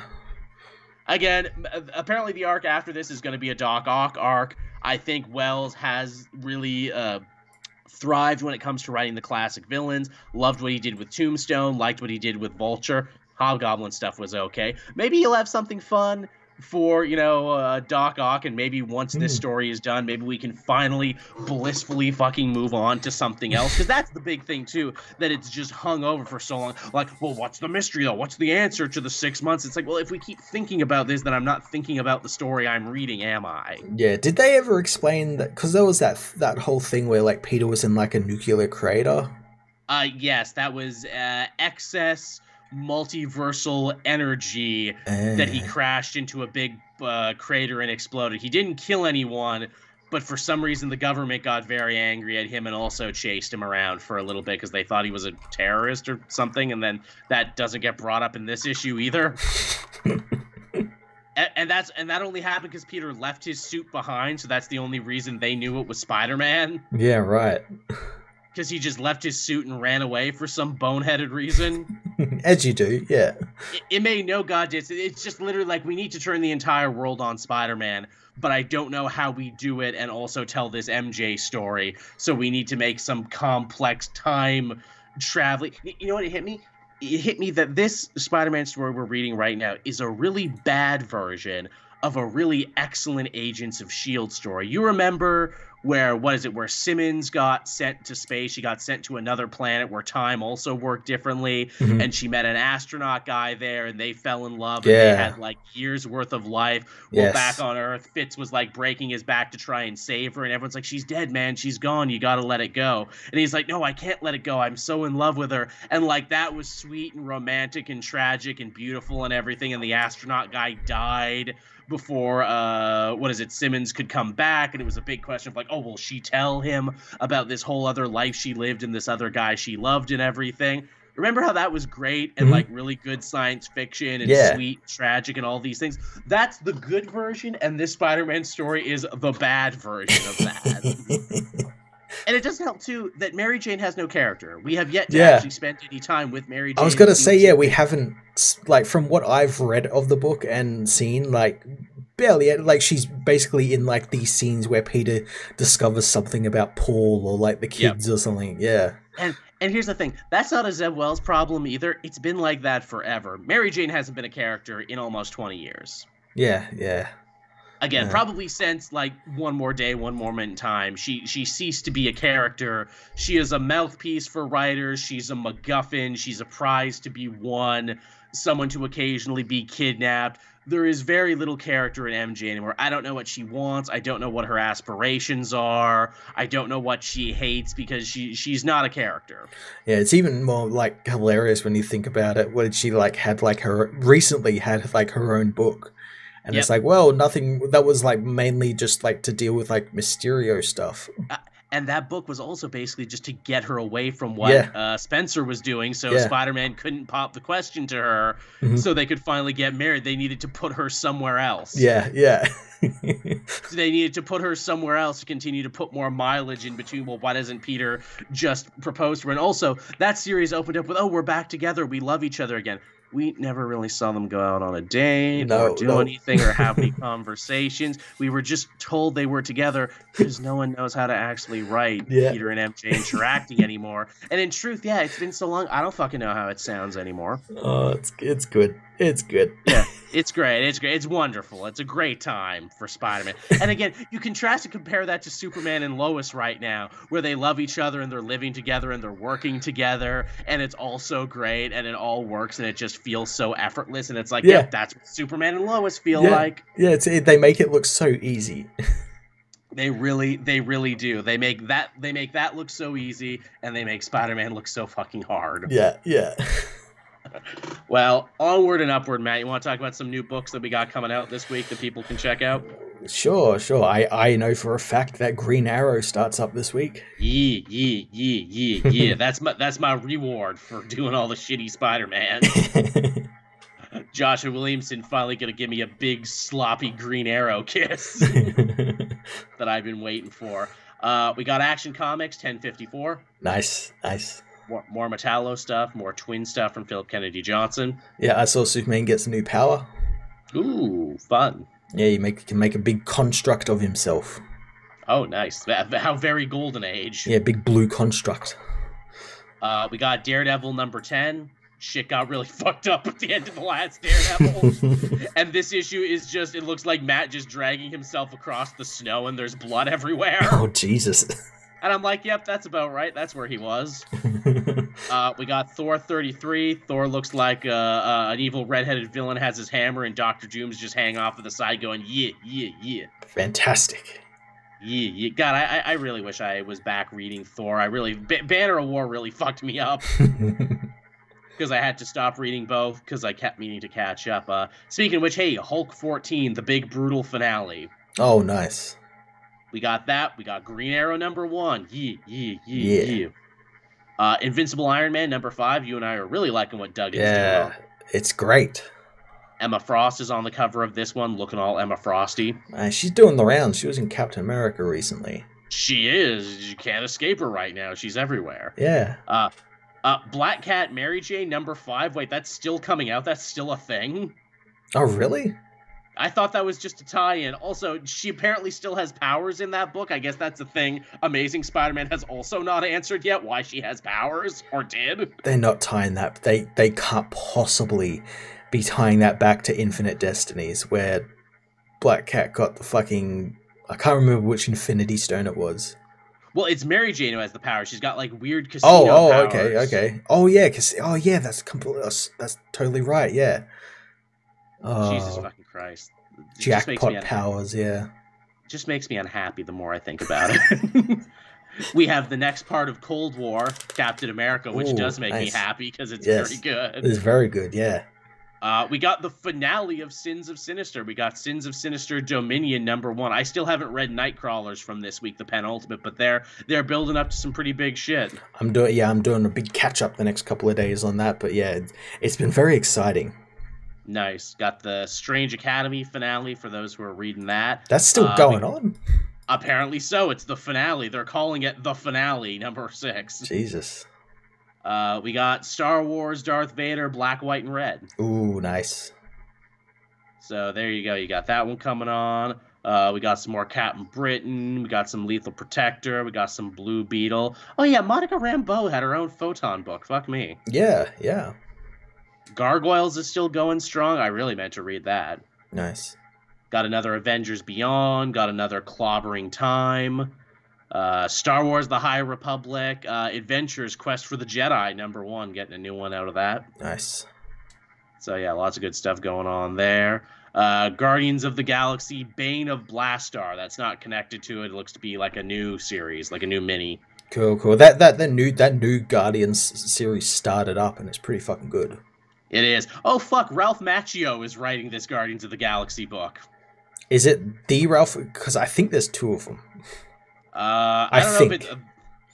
okay, yeah, this guy has an extensive comic background, so no, it's not the Karate Kid. I remember I saw his name on something before. I'm like, what? And this is a different guy.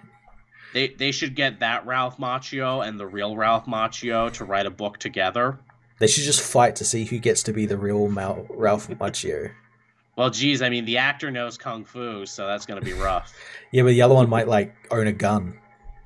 True enough. You can bring anything you want to the fight. Hey, I mentioned Tim Seeley earlier. Well, he's got more good stuff coming. Money Shot, his space sex comedy, is coming back for another run called Money Shot Comes Again. Speaking, I picked up, I think it was Jerry Duggan's recent, like, kaiju book. Great. Ooh, he's got a kaiju book? He does. I'm like, I'm really excited. I'm going to review this from a channel. There is no way I can review this without getting demonetized. Filthy. There's a double page spread of like this Godzilla thing just hanging dong. Fuck and yeah, like the whole idea is like, it comes to like wreck a town because it's horny. Nice. And it's like these people trying to figure out, okay, well, what can we have it fuck to get it to fuck off? You know, it's great. It's a fan fucking tastic book, but there's no way I can cover it or like show any pages on it. You know what I like about that story? It's relatable. We don't get a lot of relatable books, but I relate to horny monsters destroying cities. Oh shit, we got a frickin' Miracle Man collection coming out. Oh, another one. Yeah, Miracle Man Tales. This is Miracle Man #1 from 85, Warrior 1 to 11, Miracle Man Special 1, AI 1998 #1, all together in one book. Jesus. Now people are like, oh geez, why would I want that? Probably because a lot of these stories have never actually been collected outside of Britain. So yeah, they very rarely get printed. And if Miracle Man's going to be important again, and they keep threatening he's going to be, they do, don't they? Every so often, and then it keeps not happening. Which I wonder, like, are they getting cold feet, or are they just really edging us on it? They've been teasing it for years now, like a long time. Like, he's going to come back. He's going to be a big thing in the Marvel universe. When that book finally comes out, they should call it Miracle Man Comes Again. Is what they should call it. We've been waiting. Now he's finally here. Get ready. Open up, everyone. Also, they got a book called Black Sheep that looks to be about samurais. It's written by a guy I've never heard of from a comic company I've never heard of. That's always fun when you see, like, that's a comic company? Like, it's like, who are these people? if I thought the channel would like it and I thought that I could pay my rent doing it, I literally was going to do a series like Wheel of the Worst where I got a fucking wheel and I just spin it around. It's like, and this week I'm covering this one. Cyberfrog, yay. Yeah, fuck me. Yeah, that would happen too. Right, I'd be like, okay, I tried to weed out all the racist and racist. It's like the thinnest like piece of pie on like the circle, and it always somehow lands on it. Well, it's either that or I would get the sex pervert books, of which there's plenty of that. I'd be like, oh, I got monster hanging dong. All right, gotta talk about this. Or weird self-insert furry book, self-published. Okay. Let's talk about it. Let's really try and dig deep into this one, I guess. But thank you, everyone, for watching and listening. We really appreciate it. We hope you like kind of the new format on the show here. We've kind of pared down the books we talk about, but we try and make sure the books that we do talk about, we can have great conversations with. And I think we did that. Yeah. Fuck Spider-Man. Yeah, fuck Spider-Man. Let's talk about monsters hanging dong and Money Shot coming again. Which, hey, that's a great answer to Red Guy's question. What's a book you have read recently but didn't cover for the channel that you like? Money Shot's fucking hilarious. Yeah, like Money Shot, or like The Great Cockdew, which is this Jerry Duggan book. Yeah, there's a lot of books I'd love to cover, but just like either I know I won't be able to because of the content, or just can't. Like the book. Do you know the book Scalped? Yes. Yeah, I want to fucking cover that, but no way I can. It's an excellent series. I think it's probably the first Jason Aaron thing I read, actually. Yeah.